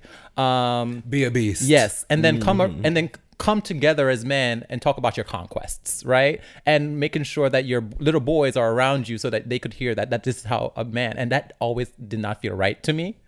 I much preferred when I would walk down the street, and my mom was quite beautiful in my eyes, and I definitely think to a lot of eyes out there when we were younger, and she would get the cat calls, and boy was I so jealous of her. And for me that young, I thought that's what it meant to be a girl, right? Like you walk and you're pretty, you get cat calls and blah blah. That is not how I feel now. I get cat calls, but it's not like I want it. Not all the time, definitely not all the time. But every once in a while, it's like, good morning, Jazz. You better see this work I put in. Exactly. Even though I woke up this way, like so. This kind of conversation before I got here, it was 3 men speaking at mics around men who I think all identify as cis men, right? And speaking about their journeys as Black men and having to deal with what society is putting on them. That is a start of dismantling and doing the work that y'all needs to do. Y'all need to do without me in the room, right? Because I don't know, like a transgender woman or women in general don't always need to be in the room for y'all to have that conversation. And I think that's a great thing to have to speak about, you know, interrogating what you're saying. What is heterosexuality? I can't really define that for any of you in this room, right? But we all have, as people, have a general idea of what that is. And I think it is important that y'all have that conversation, because to be honest, one of the things that I've been struggling with recently, again, one of the most important things for me is my whole livelihood and independence, right? And right now, just like it was this week. I was about to say last week, but it was just this week at the Supreme Court, you know, arguing around, you know, Title VII, around, you know, whether or not I'm protected to have a damn job. Have a job. That's the stuff that I'm worried about right now. That's your reality. That's my reality. So I can't also take on the emotional baggage of all of Black mankind, okay, of Black masculinity. And Black women in general, cis women in particular, have always had to do that for Black men, because of fixing whatever damages has been done to the Black male through the ages. That is important work to be done, but Black men can't always expect that as labor that a woman has to do. And because a woman, what I know about women is that the work that they do tend to really impact culture, not just themselves. Okay, they're like they are whatever work they're doing is about community, and so that is the kind of work that men need to do for themselves. But I also do think, particularly Black cis women within that, also can be of not putting shame on people who are, you know, discussing even things that might be taboo to them. Because look, we're all raised in the same kind of, if speaking about Black culture, more or less in the same kind of like, okay, this is what it means to be in Black America, right? But there is still women out there who will put shame on someone who would be with a trans woman. I would say a lot. Yes. A lot. And what is that? Why is there no unity around it? That is a conversation, yes, Black cis women and trans women can have, but it's also, you know, not tearing down your men, because then you can't tear your men down for then being in the closet. You just can't, because if you're not going to be accepting of the fact that if they're coming out and being honest, you better preach about loving trans women, you know, what you just told them, go back into the closet. And if they're bisexual men who love, if they love men and women, because trans women are not men, okay, let's just put that out there. If they're bisexual men, then you can, and they're, you know, also seeing men, guess what? If you're not honoring that their fluidity and that sexuality can be fluid, you just told them to be in the closet and gave them permission to lie to you. And that's how I feel about that. So yeah, I love that answer. And and this is what I'm saying. Like, there is, I don't know, you can tell me if I'm wrong, but I see a parallel between what you're saying, and I see that in your journey, because you spent that time identifying as a gender nonconforming person. And it sounds like for you had to work through what it actually meant to then identify fully as someone who doesn't necessarily, I can have the experience of being a woman on the inside, but it's a totally different thing to express that on the outside. And now you're at a point where you're able to do that, but you respected the time that it took to get to that place, or to experience what it meant to be a woman, no matter what that looked like on the outside, or honoring that energy. Yeah. And times are different now. I must say that in growing up, sometimes I feel like I was before my time, or I came too quick, because like, what is very, very beautiful about this present moment is that we have shows like Pose, and we have, We was just talking about that. We have so much representation matters, right? And so we have now people are presenting like all the different ways of being, quote unquote, trans. Even when Laverne Cox just started appearing in Orange is the New Black, I still think that, and there was all of a sudden this transgender revolution. I was like, where's the revolution? She's one woman, right? One trans woman does not a revolution make. Not in my. Especially now with Caitlyn Jenner in the pot. Yeah. Well. So, and particularly since I was also an actor, I'm an actor, and going out for roles, and at the time I was doing it more full time than I am now. People weren't checking for me as no transgender person, right? They were checking for as a gender nonconforming person. They were looking for the Laverne Coxes, the people who can be sensationalized, right? In their eyes. So, because oh my God, here's someone, she's had surgeries, she's taken the hormones. At that time, and that wasn't even so long ago, I had done none of that. I literally started taking hormones, and again, this is not something, I'm sharing this on a podcast, right? But I just want to put that out there to men. If men are listening to this, please don't ask generally that of transgender women if you're taking hormones, if you've had surgeries, and like if you have a penis or not. This is not something you really want to like jump into right away, especially if you're just meeting someone for the first time. But I'm sharing these because I agreed to be on this podcast, right? So couple years. Thank you for sharing, baby. Thank you. A couple years ago, I started taking hormones, and I haven't had no surgeries, but I do plan on getting top surgery soon, right? And I have chosen that I will keep my penis because I enjoy my penis, right? That's not where my dysphoria lies. And so every transgender women and trans men too, but I can't really speak to the trans men experience. But I know where my gender dysphoria started to come in for me was a little bit associated with aging, right? So I started seeing a lot of different changes within myself, body wise, and just like even more facial hair growing in. And I was like, okay, no. We need to nip this in the bud. And we live in a time, transgender people have always been around. We're not like some kind of new novelty, like, oh my God. This is ancient times. Yes. We're talking. We're revered, like even in Native American cultures and the Badachi, two-spirited people. But we also now live in a time where we have science and technology and whatnot that can like help us make our bodies and our minds align. That's all that transgender people want, is for our minds and our bodies to align, just in the same way as anybody else who's going out there doing any mental work or physical work on their bodies are doing for themselves. It's the same for me. It's the same thing. And so allow me that space, which also varies. Yes, which also varies.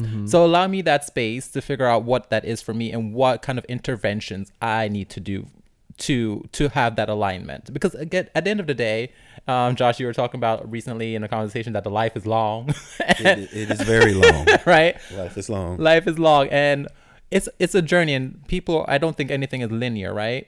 So there's always a step forward and a step back, and like Absolutely. Or 2 steps forward and 1 step back, whatever. Trial and error. And you're trying to figure out what it is for you to live your best life. And I'm still trying to figure out all of that, right? But I just want people to just get out of this, that it's a journey for me too. And I feel as though people are sometimes looking to me to, like you said, you were to give the answers. Like you're the encyclopedia. And I'm like, I don't know. And I'm not done with my journey yet, so I'm still love figuring that. this shit out. Yeah. I love that. And that's the thing about like the process for you that I just take note to, is that you didn't rush to labels. I was just going to say that. It seemed like you really took your time with really discovering who you were. Because especially now when there's I would say more language than before, you know, it's easy like, well, I'm this and I'm just going to go right there. But it really seems like you even like just took the time to be like, I don't even know what's going on. I know that I'm different.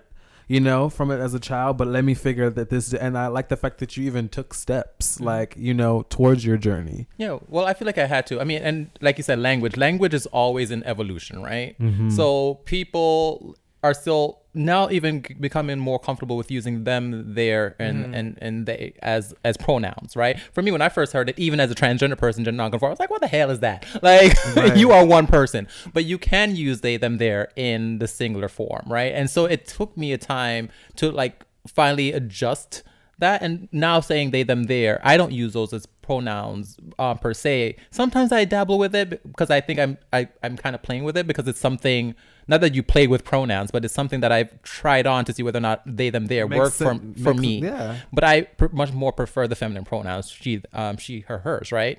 And so those are what I use for my pronouns. But I can totally get hip to someone saying they're there because they're non-binary.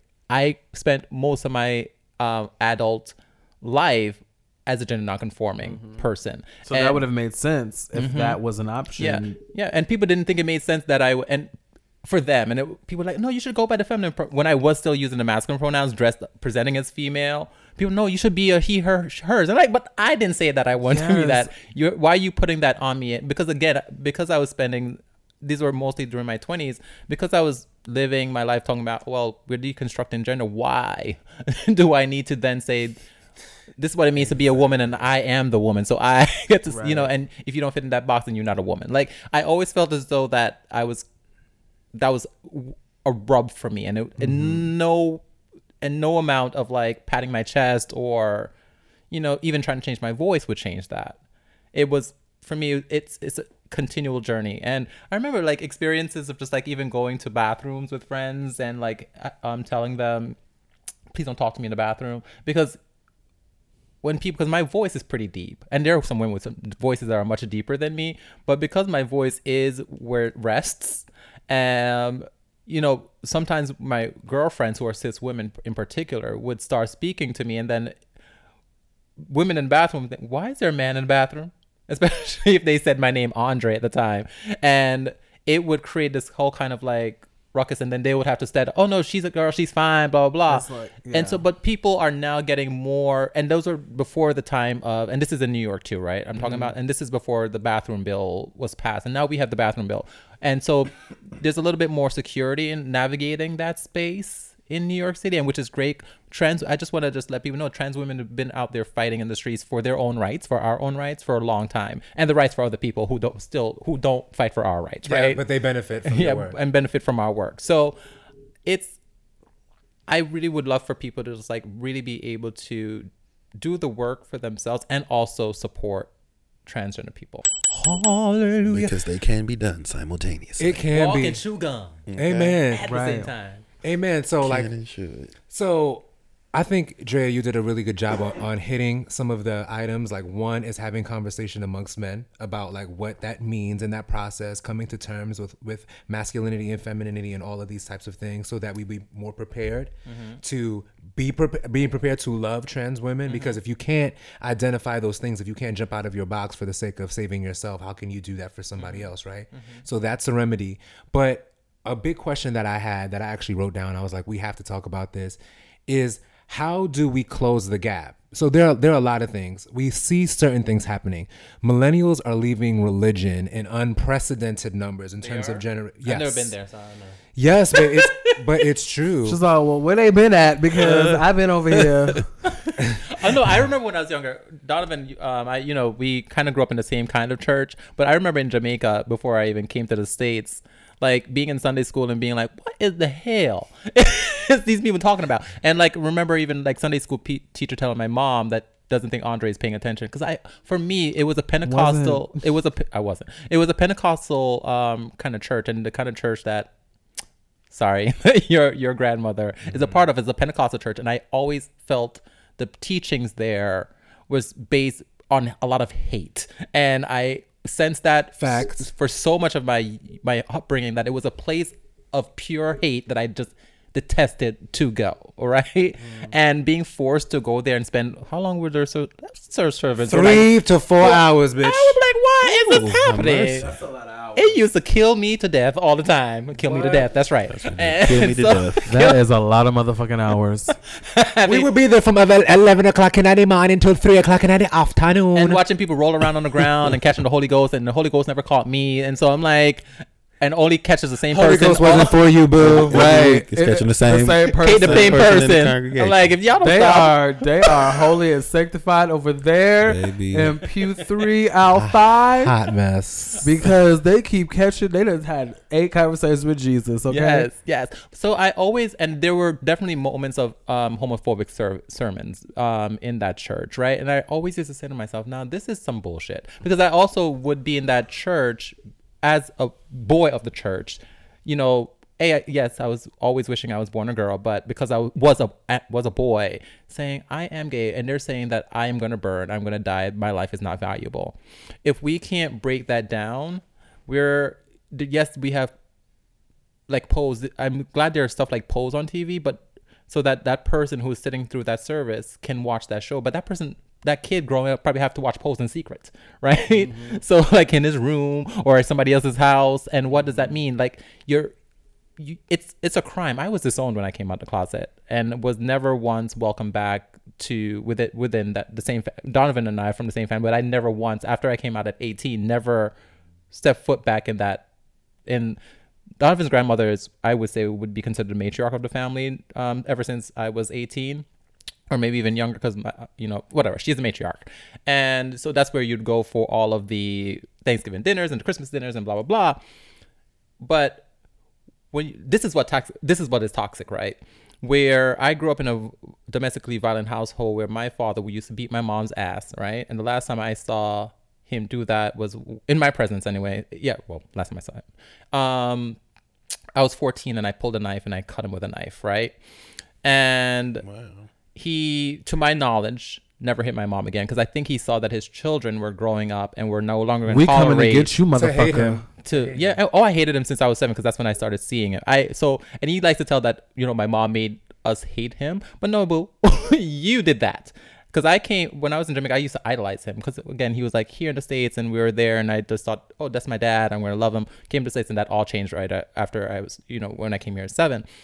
But this is hypocrisy at its finest. So the man who's my father could beat my mom's ass, right, on the regular, and traumatize his children and still be accepted by the family. Andre comes out as gay. And the comments that I get is, when I came out of the closet, Irvin said to me, if you're still in Jamaica, I'll have somebody kill you as a boy, right? And just so you know, you don't have no home to go home to.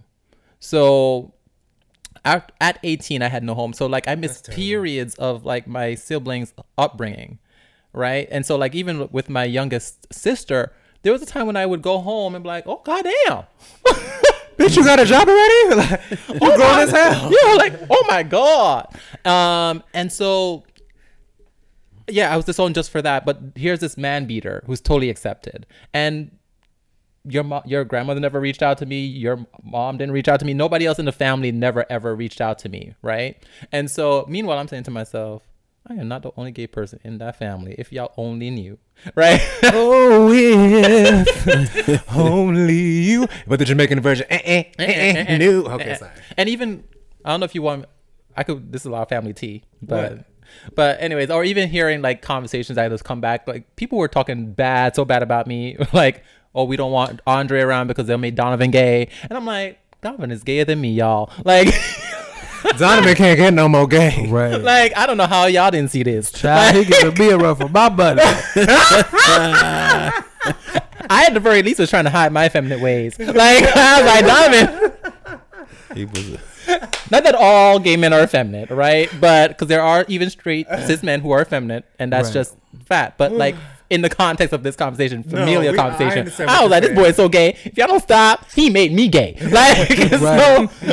But anyways. So that is what is toxic, because the whole family was participating in that kind of masculinity, right? And I remember right after I was disowned, my father, the man who's my father, has a twin brother. They're fraternal twins, and the twin called me, and not anything encouraging towards me. What he called to speak to me about was, you shouldn't be doing this. What if my brother I want to drop my brother's name because I, you know, Yeah. what if my brother turns out to be gay? And I was like, what? So I apparently that I was supposed to be the one who was teaching him, my brother, around what it meant to be black. I mean, a man. But I'm like, that's not my job. First of all, to teach my brother to be a man. Why don't Irvin teach him how to be a man? My father was the worst example of what being a man is supposed to be, in my opinion, right? Mm-hmm. So why not this? You know, putting that on him, and also, you know, saying to him, you know, beating women is wrong, and why wasn't he put aside from the family and whatnot? But here I am at 18 years old with no family. My family became my friends whose homes I would go to during the holidays. Mm-hmm. And then the women of the family participating in that kind of activity. Because I'm sure if they said, no, you can't do that to Andre. Andre's a part of this family.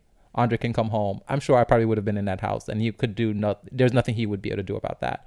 But they condoned that, and it said to me that I was worthless and particularly at that age, you're not welcome.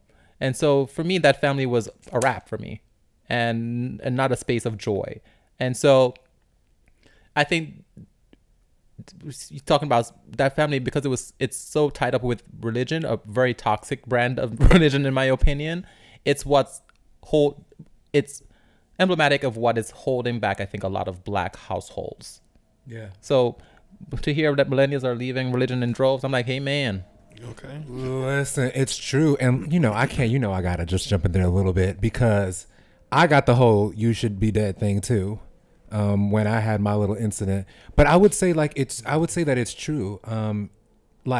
Religion, especially when you get into Caribbeanness, but they just like that, the Bible Belt, all of that. I've heard the same type of, experience where your family will be like, yeah, you gotta go because we reduce you to the bedroom. That's all we know how to do. Mm-hmm. You like a dick. You're not supposed to like dick. You shouldn't want to be a woman. And I think that is why the conversations with cis women has to continue to unfold, because that patriarchy, that level of, yeah, we are women, we are supposed to be subservient, it is worse to be gay than it is to be a woman beater. Yeah. It is worse to like men and want to be feminine than it is to be toxically masculine. And these are the kind of things where, I don't know, I guess, in a black household who they put God, well, their version of God above everything else, this is the result of it. This is a result of it. So, I mean, I agree 100%. And to know that millennials are actually leaving the church in droves says to me that people are fed up in one way or the other. Gen Zs don't relate to heterosexuality the way that millennials even do. So Gen Zs are way more gender non-conforming. They're way more like, yeah, I'm not with that hetero shit. And I would imagine that probably with Gen Alpha we'll experience even, more numbers that reflect people's need to identify something other than heterosexual. Do you think that's because it's trendy? What do you think? I feel like at this point, the media has made being gay or being a part of the LGBT community in general trendy. Yeah, that's kind of how it feels. And so a lot of these newer kids, younger kids, they jumping on the bandwagon more so than they coming out and being themselves. Oh, wow. I would agree somewhat with that. However, I do think in something becoming trendy, that is allowing some form of exploration, right? That otherwise would not be there. And as you were speaking, I was actually smiling because, not to put all my whole business out in the street, but I have my little Tinder thing and I have my little OkCupid thing. OkCupid is about 3 months old. Christian Mingle.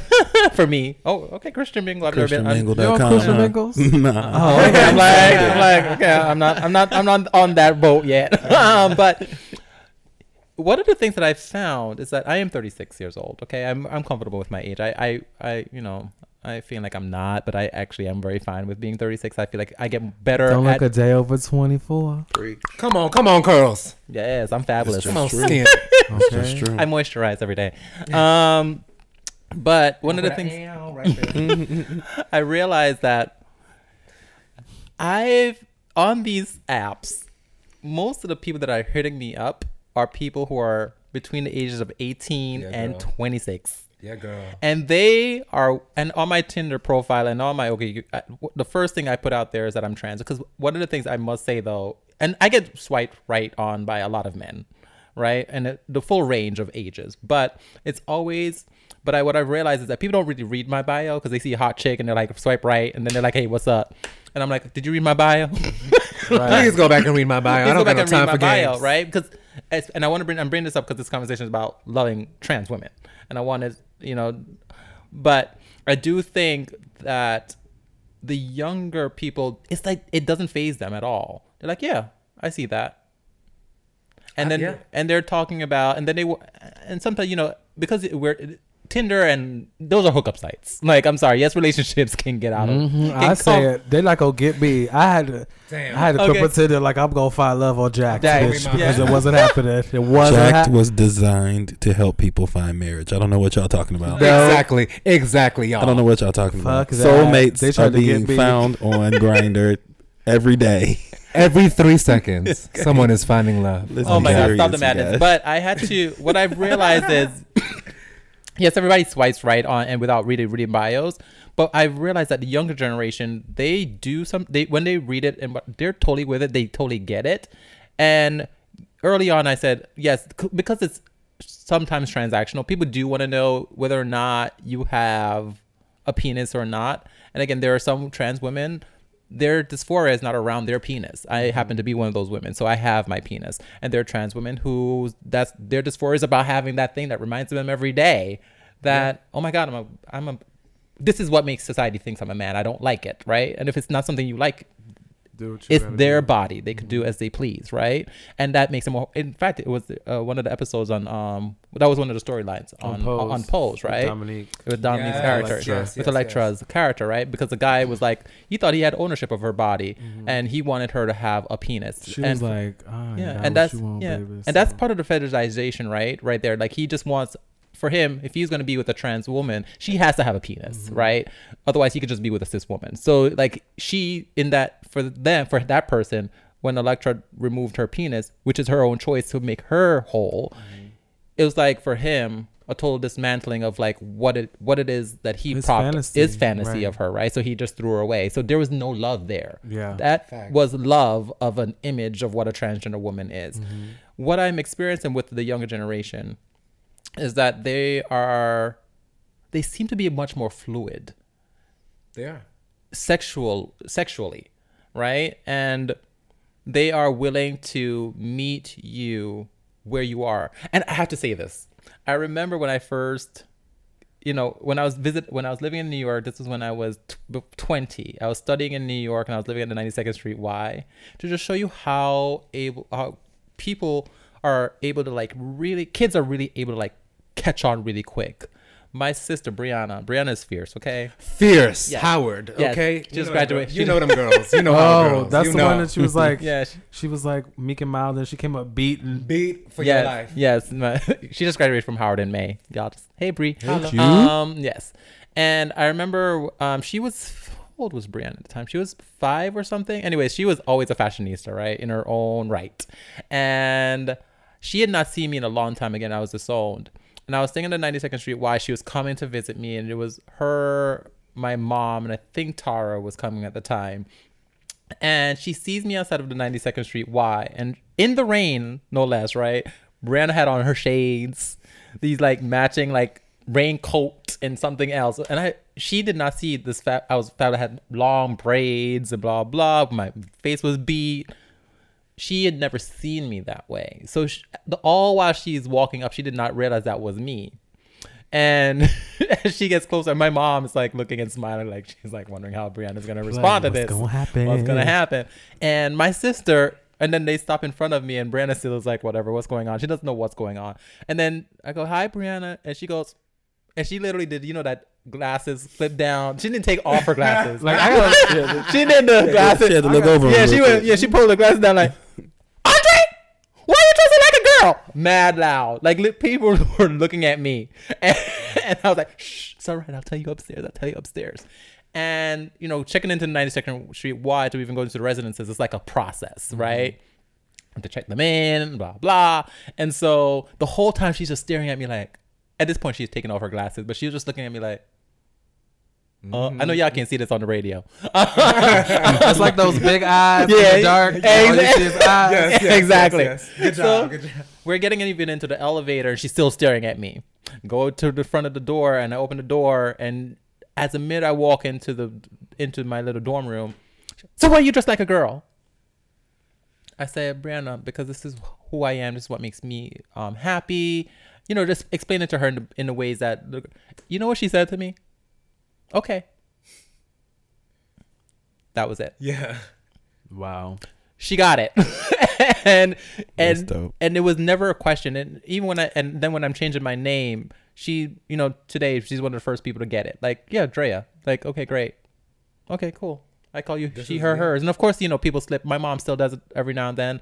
I actually sometimes do it sometimes. I'm so used to like, oh, I remember I called myself Andre recently. And I was like, wait, what? Who the hell is he? You better stay over there. Get the fuck out of here. Yeah. Andre So, who? Huh? but you know, people are respectful of who I have become, and that is what I love. And so, yes, I hear the point that it could become trendy, because sometimes I wonder about that. But I do think that the younger generation are changing, and it's because of the work I think that we've been doing, particularly Black trans people have been doing in the movement, Black queer people have been doing in the movement to create this kind of this shift. Yeah. And also with, like, you know, the internet and social media, there's a lot more access to information. So even having, you know, someone on the YouTube or Instagram sharing their experience as a trans woman or a transgender person is, you know, to be able to have that direct access. Like you can literally go online and find out about any type of person you want on the internet. So they do have the benefit of that, you know, because I would say, you know, back in the day, it was kind of like us in our own little bubbles trying to figure out shit on our own. Watching Noah's Ark in the dark. Right. Having, like, you know, because again, I think that access to the information is also there too. So you have that coupled with, you know, people standing in their truth and deciding to be visible and, you know, utilize these different platforms to be able to get that type of information out there to people who need to hear it. Wouldn't it be really, really fucking super cool if there is an organization, but if there were like maybe a social space where men who are, you know, a part of the trans community, who identify as cisgender, but I say a part of the trans community, in that you love trans women, or you are or a part of women who love cis women who love trans men. You know, wouldn't it be great to have like a place that exists? We have this big digital world, and that's how 60% of us get connected for relationships now. Yeah. So wouldn't it be fabulous if we had something like that? I'm not trying to give anybody any ideas, but I am. Okay. But I am. At the end of the day, because like you talking about more like sex apps or like no, not sex apps, but just like no, like Tinder, like. You're not talking about like Tinder stuff, right? No, I'm not talking about Tinder, but you know how like there are podcast meetups, or not to compare this to a podcast, having liking podcasts, but in an interest or in something where you want to continue dialogue. Because the thing is like Will and I, we love to do this kind of work. We're very, very curious by nature, and at the same time, we know that the future looks very, very bleak if we don't start liberating people, if we do not allow people to live their full lives. Because the fact of the matter is that if you're a young person and you've been impacted by amigos who wear blouses, and you've been impacted by all of the, you know, Lil Nas X, who is a famous person, or Laverne Cox, and you have these examples and it means a lot to you, yeah, that trickles down. That trickles down image-wise. So you may get a boyfriend and post your boyfriend up on, you know, online and whatever. But what about the deep shit? Like, what about the stuff that has to do with, you know, getting turned away by the family, or having to deal with religiosity that is still rampant in many, many places in America and all fighting around the for world. your rights, literally. Fighting for your rights. And your life. Yeah, because like you said, it's happening right now where people are literally deliberating around people's humanity and the access to make a living. The access to live a fruitful life comes down to somebody and their ideologies. So we have to break that down, and I'm interested to be a part of it, right? But I feel like no one can do it better than Josh. No one can explain Josh's point of view better than Josh, and then other people can explore the, you know, the non-monolithic ways of being anything, right? Or identifying it has to start as anything. somewhere. It has to start somewhere.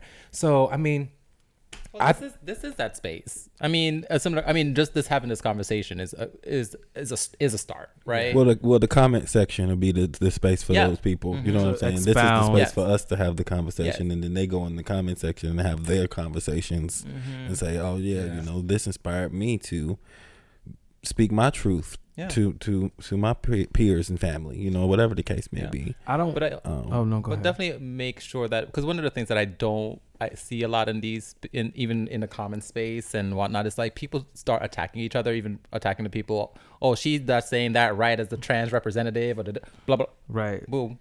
I am the one transgender person in the room. Right. And there's a spectrum.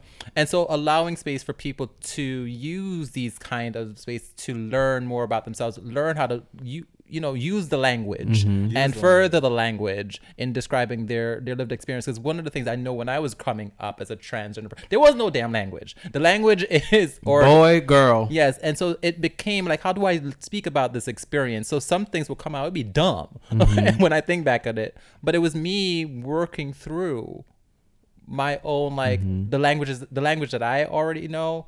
And then if there's language that I already picked up because I'm doing that work and I start using it and you don't understand what I'm talking about, like giving people like room to grow. I think we talked about this before. Something that we love to talk about on Nobody's Off is we all are beings in this universe and we're all vibrating and energy is being shared and exchanged. But you really have to, what the fuck was I going to say? I forgot. You had a brain fart, brother? I sure did. It's okay. Ain't nobody judging you about no, I remember. Similar to what you're saying is you have to be a student and a teacher at the same time. Because it's like there are some points where you have to be an advocate and you have to be able to teach people to understand, but there's also times where you have to be able to step out the room. I'm looking at DREYA. That you might have to step out the room and let these motherfuckers handle it on their own, but then step in and be a teacher when you need to be, and they're like, "Oh, y'all can," and vice versa. And I think it's an exchange of, again, being a student and a teacher in the space that you exist, and leaving a room for both to happen at the same time. That's a question that I actually want to pick up on, because in the Breakfast Club interview in particular, there came a time when, like, for example, DJ Envy was asking questions to Malik Yoba, and it was by all accounts ignorant, right? So there were questions around, well, so when did you know? Like, when did you know that you were a trans woman? And he's like, well, when did you know that you were a regular? The gay man responded that, well, when did you know that you weren't? And I also am on a show where sometimes you get like very like, well, shut up. Like, how did you get here? Like, why didn't you do that work? Do you feel that there is an obligation for trans women or people who have the trans experience to take the time to educate? Do you feel like it's more like Will said, where it is a balance of extending and then saying, no, you got to do that on your own? And then what do you say to people who, in my opinion, I feel like they went after DJ Envy very, very hard. I feel like the way that they were kind of like, you don't have a reference for that, but it is that example of when did you know?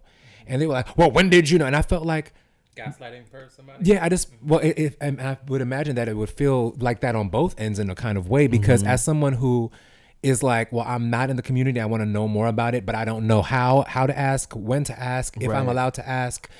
Is there an approach that you would say, and even for you too, Josh, is there an approach in the way that somebody will come to you to talk to you more about your experience, just as an option to get to know more about the community? Because like similarly, because we were talking about this idea of people not feeling comfortable enough to even ask we go back to, there's no such thing as a dumb question, but then, and a lot of times in these conversations where you're dealing with experts or people who are like sharing an experience, there is that level of like, well, you should kind of already know this. So that is a stupid question. So I would think that there are a lot of people who are afraid to ask certain questions or are even afraid to have certain conversations because of like the political correctness of it all, or not wanting to sound ignorant or say, or offend, so like you said, is there room for people to be ignorant and ask those questions? Because if you really break it down and someone who really doesn't know, but they have a platform like the Breakfast Club to want to have this conversation, like, can they ask an ignorant question? Like, can they ask, like, when did you start taking hormones? Can they ask these things? Because if it is, you know, rooted in them, like, really wanting to understand and be knowledgeable and embrace the experience for what it is, like, where are the boundaries to those type of conversations? That's the thing that's hard to differentiate is intention. And so that's where it's like, it's hard to answer that question. Should they be able to ask the ignorant question? Right. It's hard to answer that. I personally think yes. I think that they should be able to ask those questions because even though it comes off as ignorant, it's nothing wrong with being ignorant if you're looking for the information. Mm-hmm. You feel me? And if their intentions are ill in asking it, like maybe they just asking that question for ratings because they know that, you know, people will be like, ooh, he asked that. You know what I mean? Mm-hmm. Even if they are, the information will still get put out there. People will still get to hear the story. So the point may come across regardless. And so with that being said, I think the questions should be asked because a conversation is being had. I'd rather the conversation be had than not at all. Mm-hmm.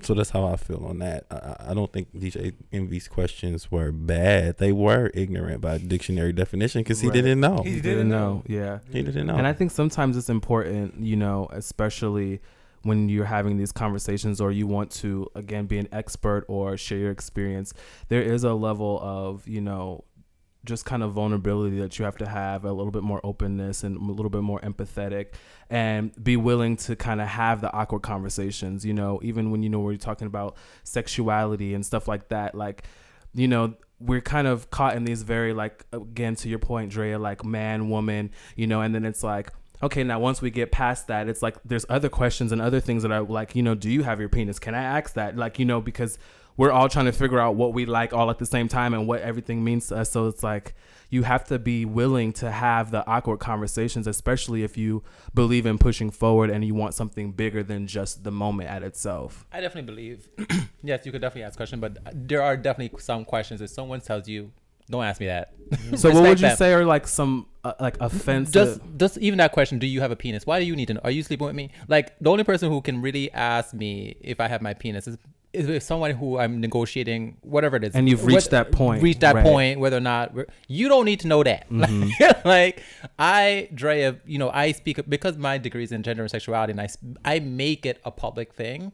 Like, fine, we could have that discussion, but for the most part, people don't want to be asked, do you have a penis? What's going on? That's none of your damn business. That's between me, my lover, and my doctor. Mm-hmm. Like that doesn't. So those kind of questions I think can be very offensive. Mm-hmm. And again, like speaking to intent, that's definitely a part of it. And I do think if someone is putting themselves out there to be interviewed, you know, sometimes there are people who like don't ask me. They'll list the kind of questions that they're not comfortable with. I know, like me speaking about my penis, I know trans women who will never be comfortable speaking about that in a public forum because that's not. So you can't think that everybody's supposed to be there to like answer your questions, right?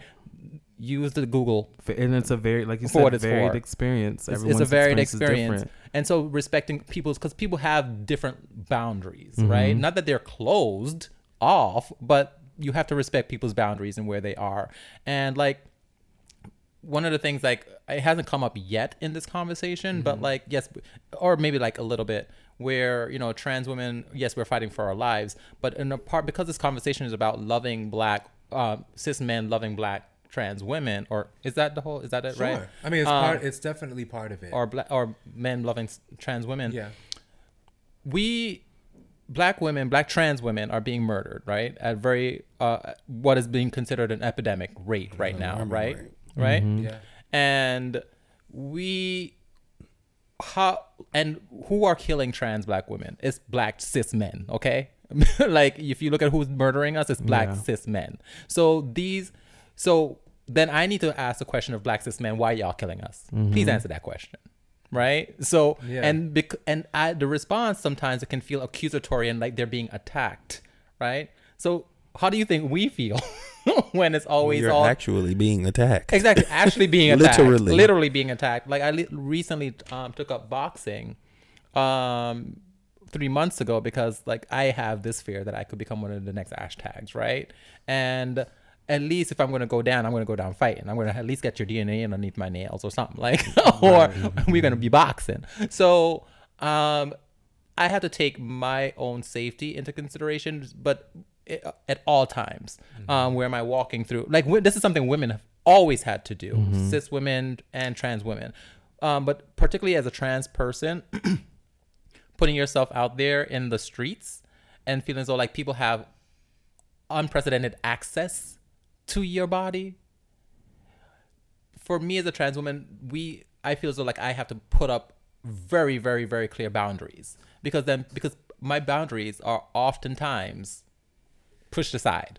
So, and feel as though like it's not being respected. So to be pulled on and be like from outside for people demanding, to know things from me, it becomes evasive and it becomes like, the question becomes weaponized, and it becomes like you're supposed to definitely because of you're trans and you're less than you're the one who's oppressed. You need to answer the question because you wanted help, don't you? And you want the support, right? You want the support, right? Explain it to me because I gotta see if I agree with who you are. Okay, so it becomes like a tit for tat. So I could think about helping. So make a list.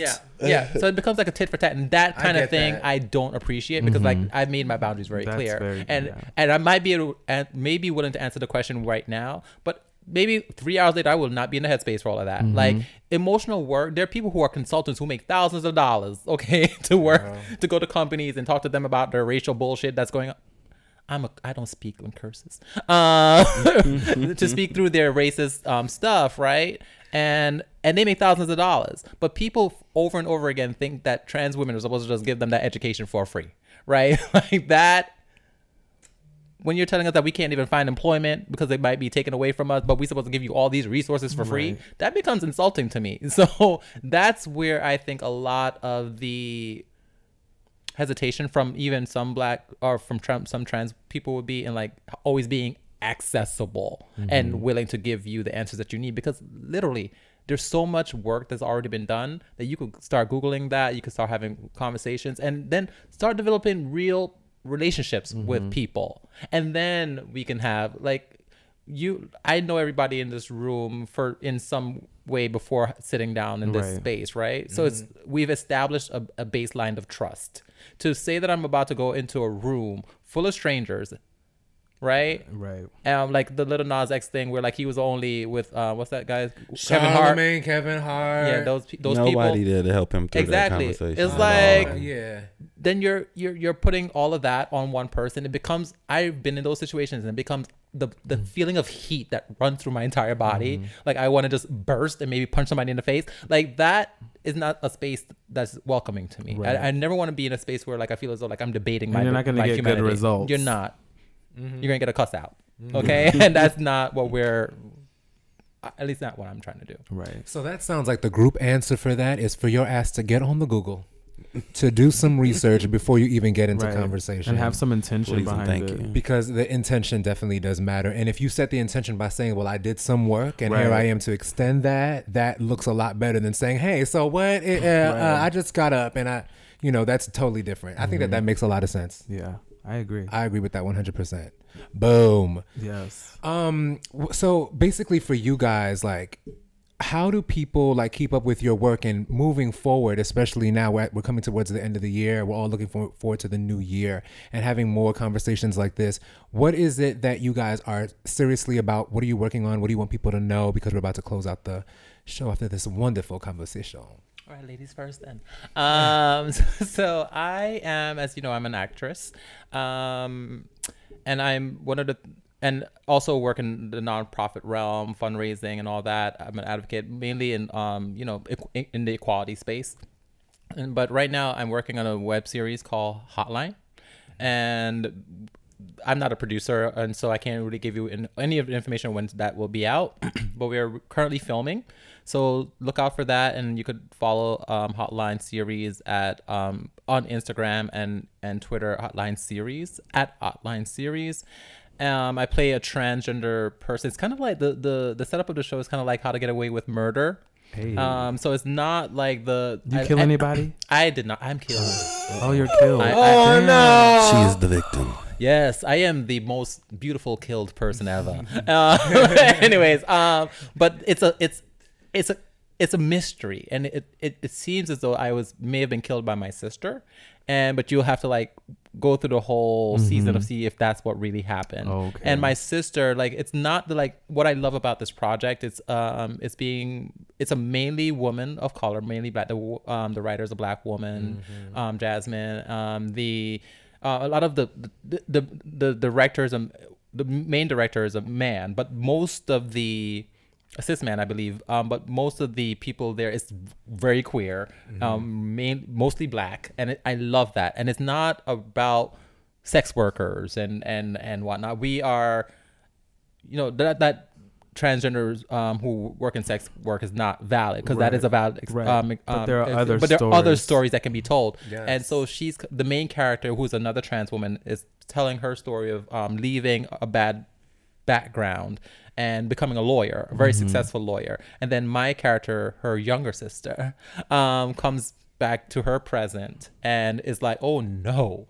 So my character is bringing her past to her present, and it's like a no-go. But my character ends up getting killed, and it looks like she did it. And so it's the mystery is to figure out who done it. Who done I can't wait to see Yes, that. yeah, so that would be fun. And because you know how to get away with murder is going off air. This is the last. I know, season. so we need something. So to we pick got up, something else. spin-off. Yes. And Josh, let's tell us all about your wonderful endeavors and what you're doing and how we can find you. I'm happy to. So currently I'm working on a brand that I just created as of April.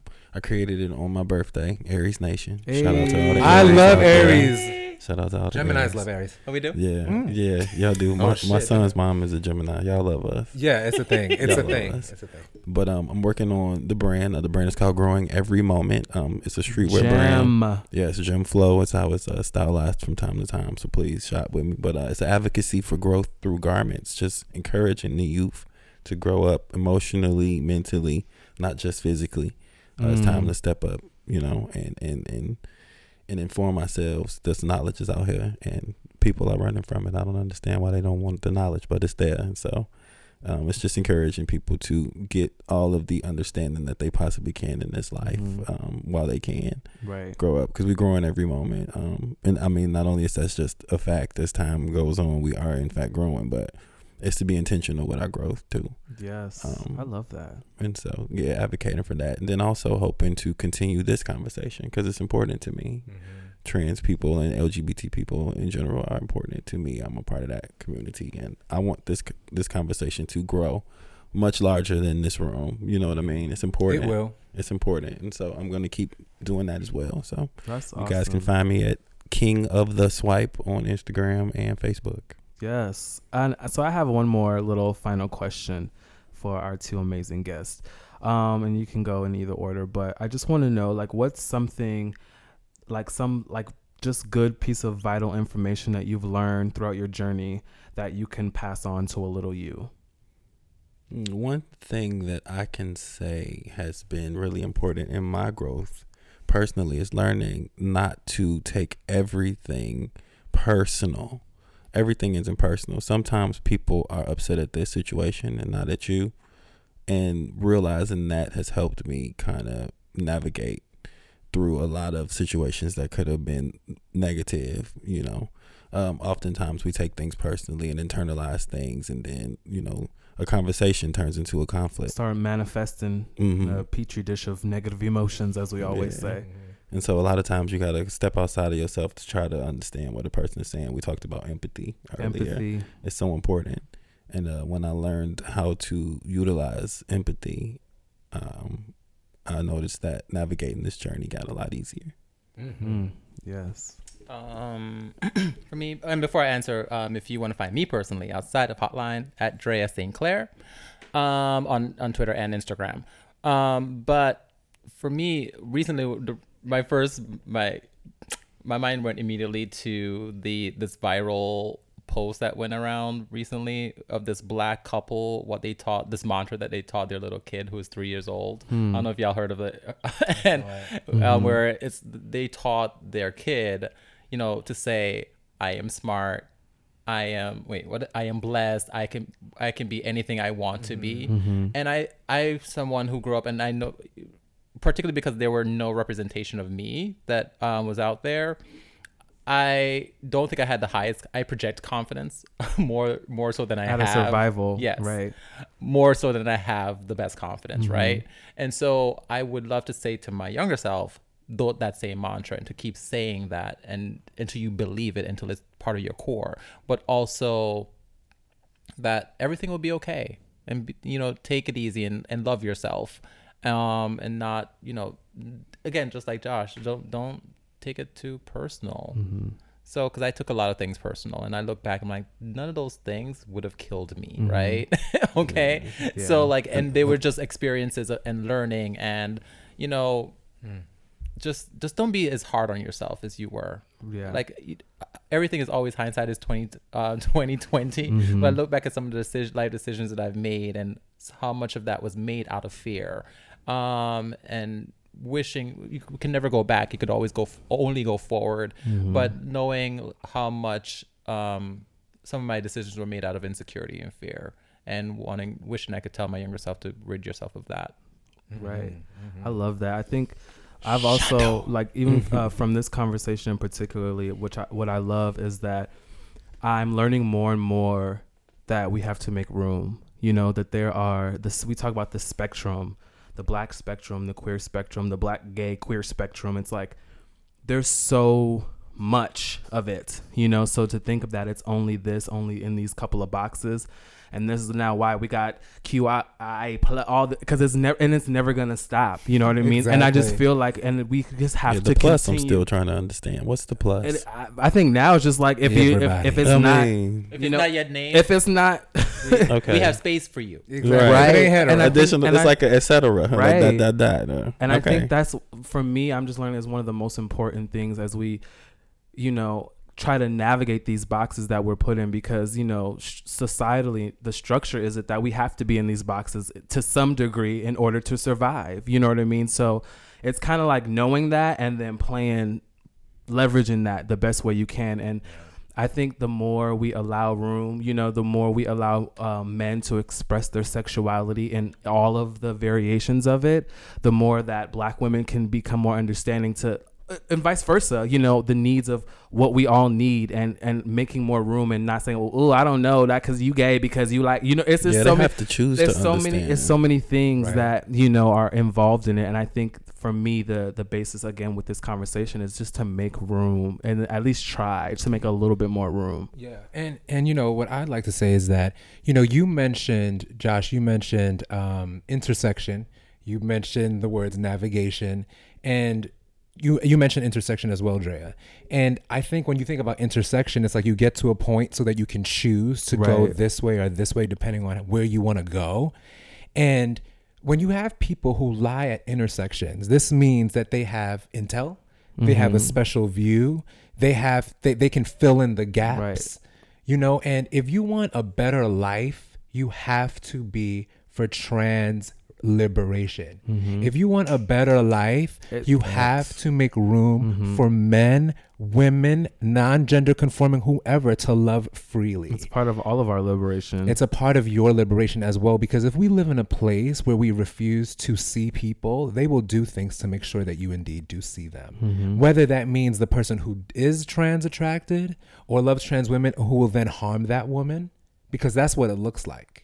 That's what it looks like when shame is on you. It looks like you being homophobic and you're the biggest, gayest person in the room, right? That's what that looks like, and it's violent. It's violent to yourself, and it's violent to everyone else. So if we are looking for this world where everyone's peaceful, if we can sit by and we can judge somebody like Trump who doesn't care about Black people, but then also amongst ourselves not care about Black people, right, because we show up a certain kind of way, you cannot make that make sense no matter how much you try. Make that make sense. Nope.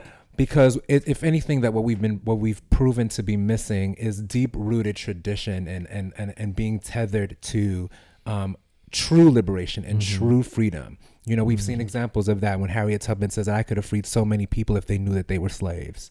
You know what I'm saying? What can you do when your back is against the wall and people are not willing to see you? Fuck those people. But this podcast is particularly for those people who are on the fence, for those people who are looking to make more room for their own selves. It is up to you right now to make the decision to see yourself fully so that you can see other people fully. But if you have to fake it till you make it, believe me, you need to be very, very vested in the liberation of other people. If you want to see a world that would actually pick up, you know, the burden of having a shitty place where we don't care about certain people because of the way that they look, their color, their gender, their creed, whatever it is, we hold, you know, we hold the keys to that particular lock.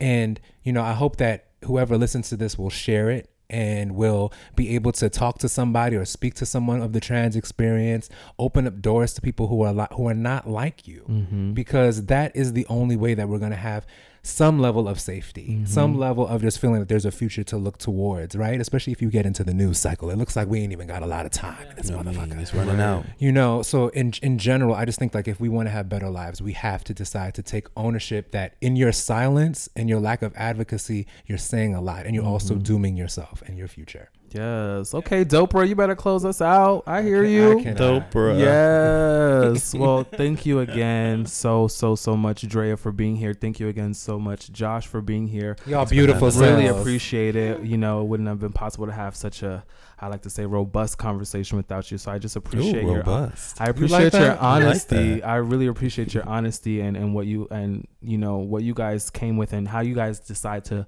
show up. You know, just again being yourselves is a very, very, very great example, you know, for other people to look towards and to see like there are other ways, there are other options, there are other ways, you know, and I just appreciate your experience. So thank you so much for being here again. Holla. Yes. So, you know, we have our little mantra here.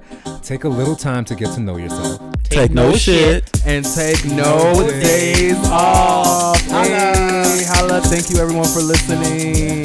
Peace. No days off.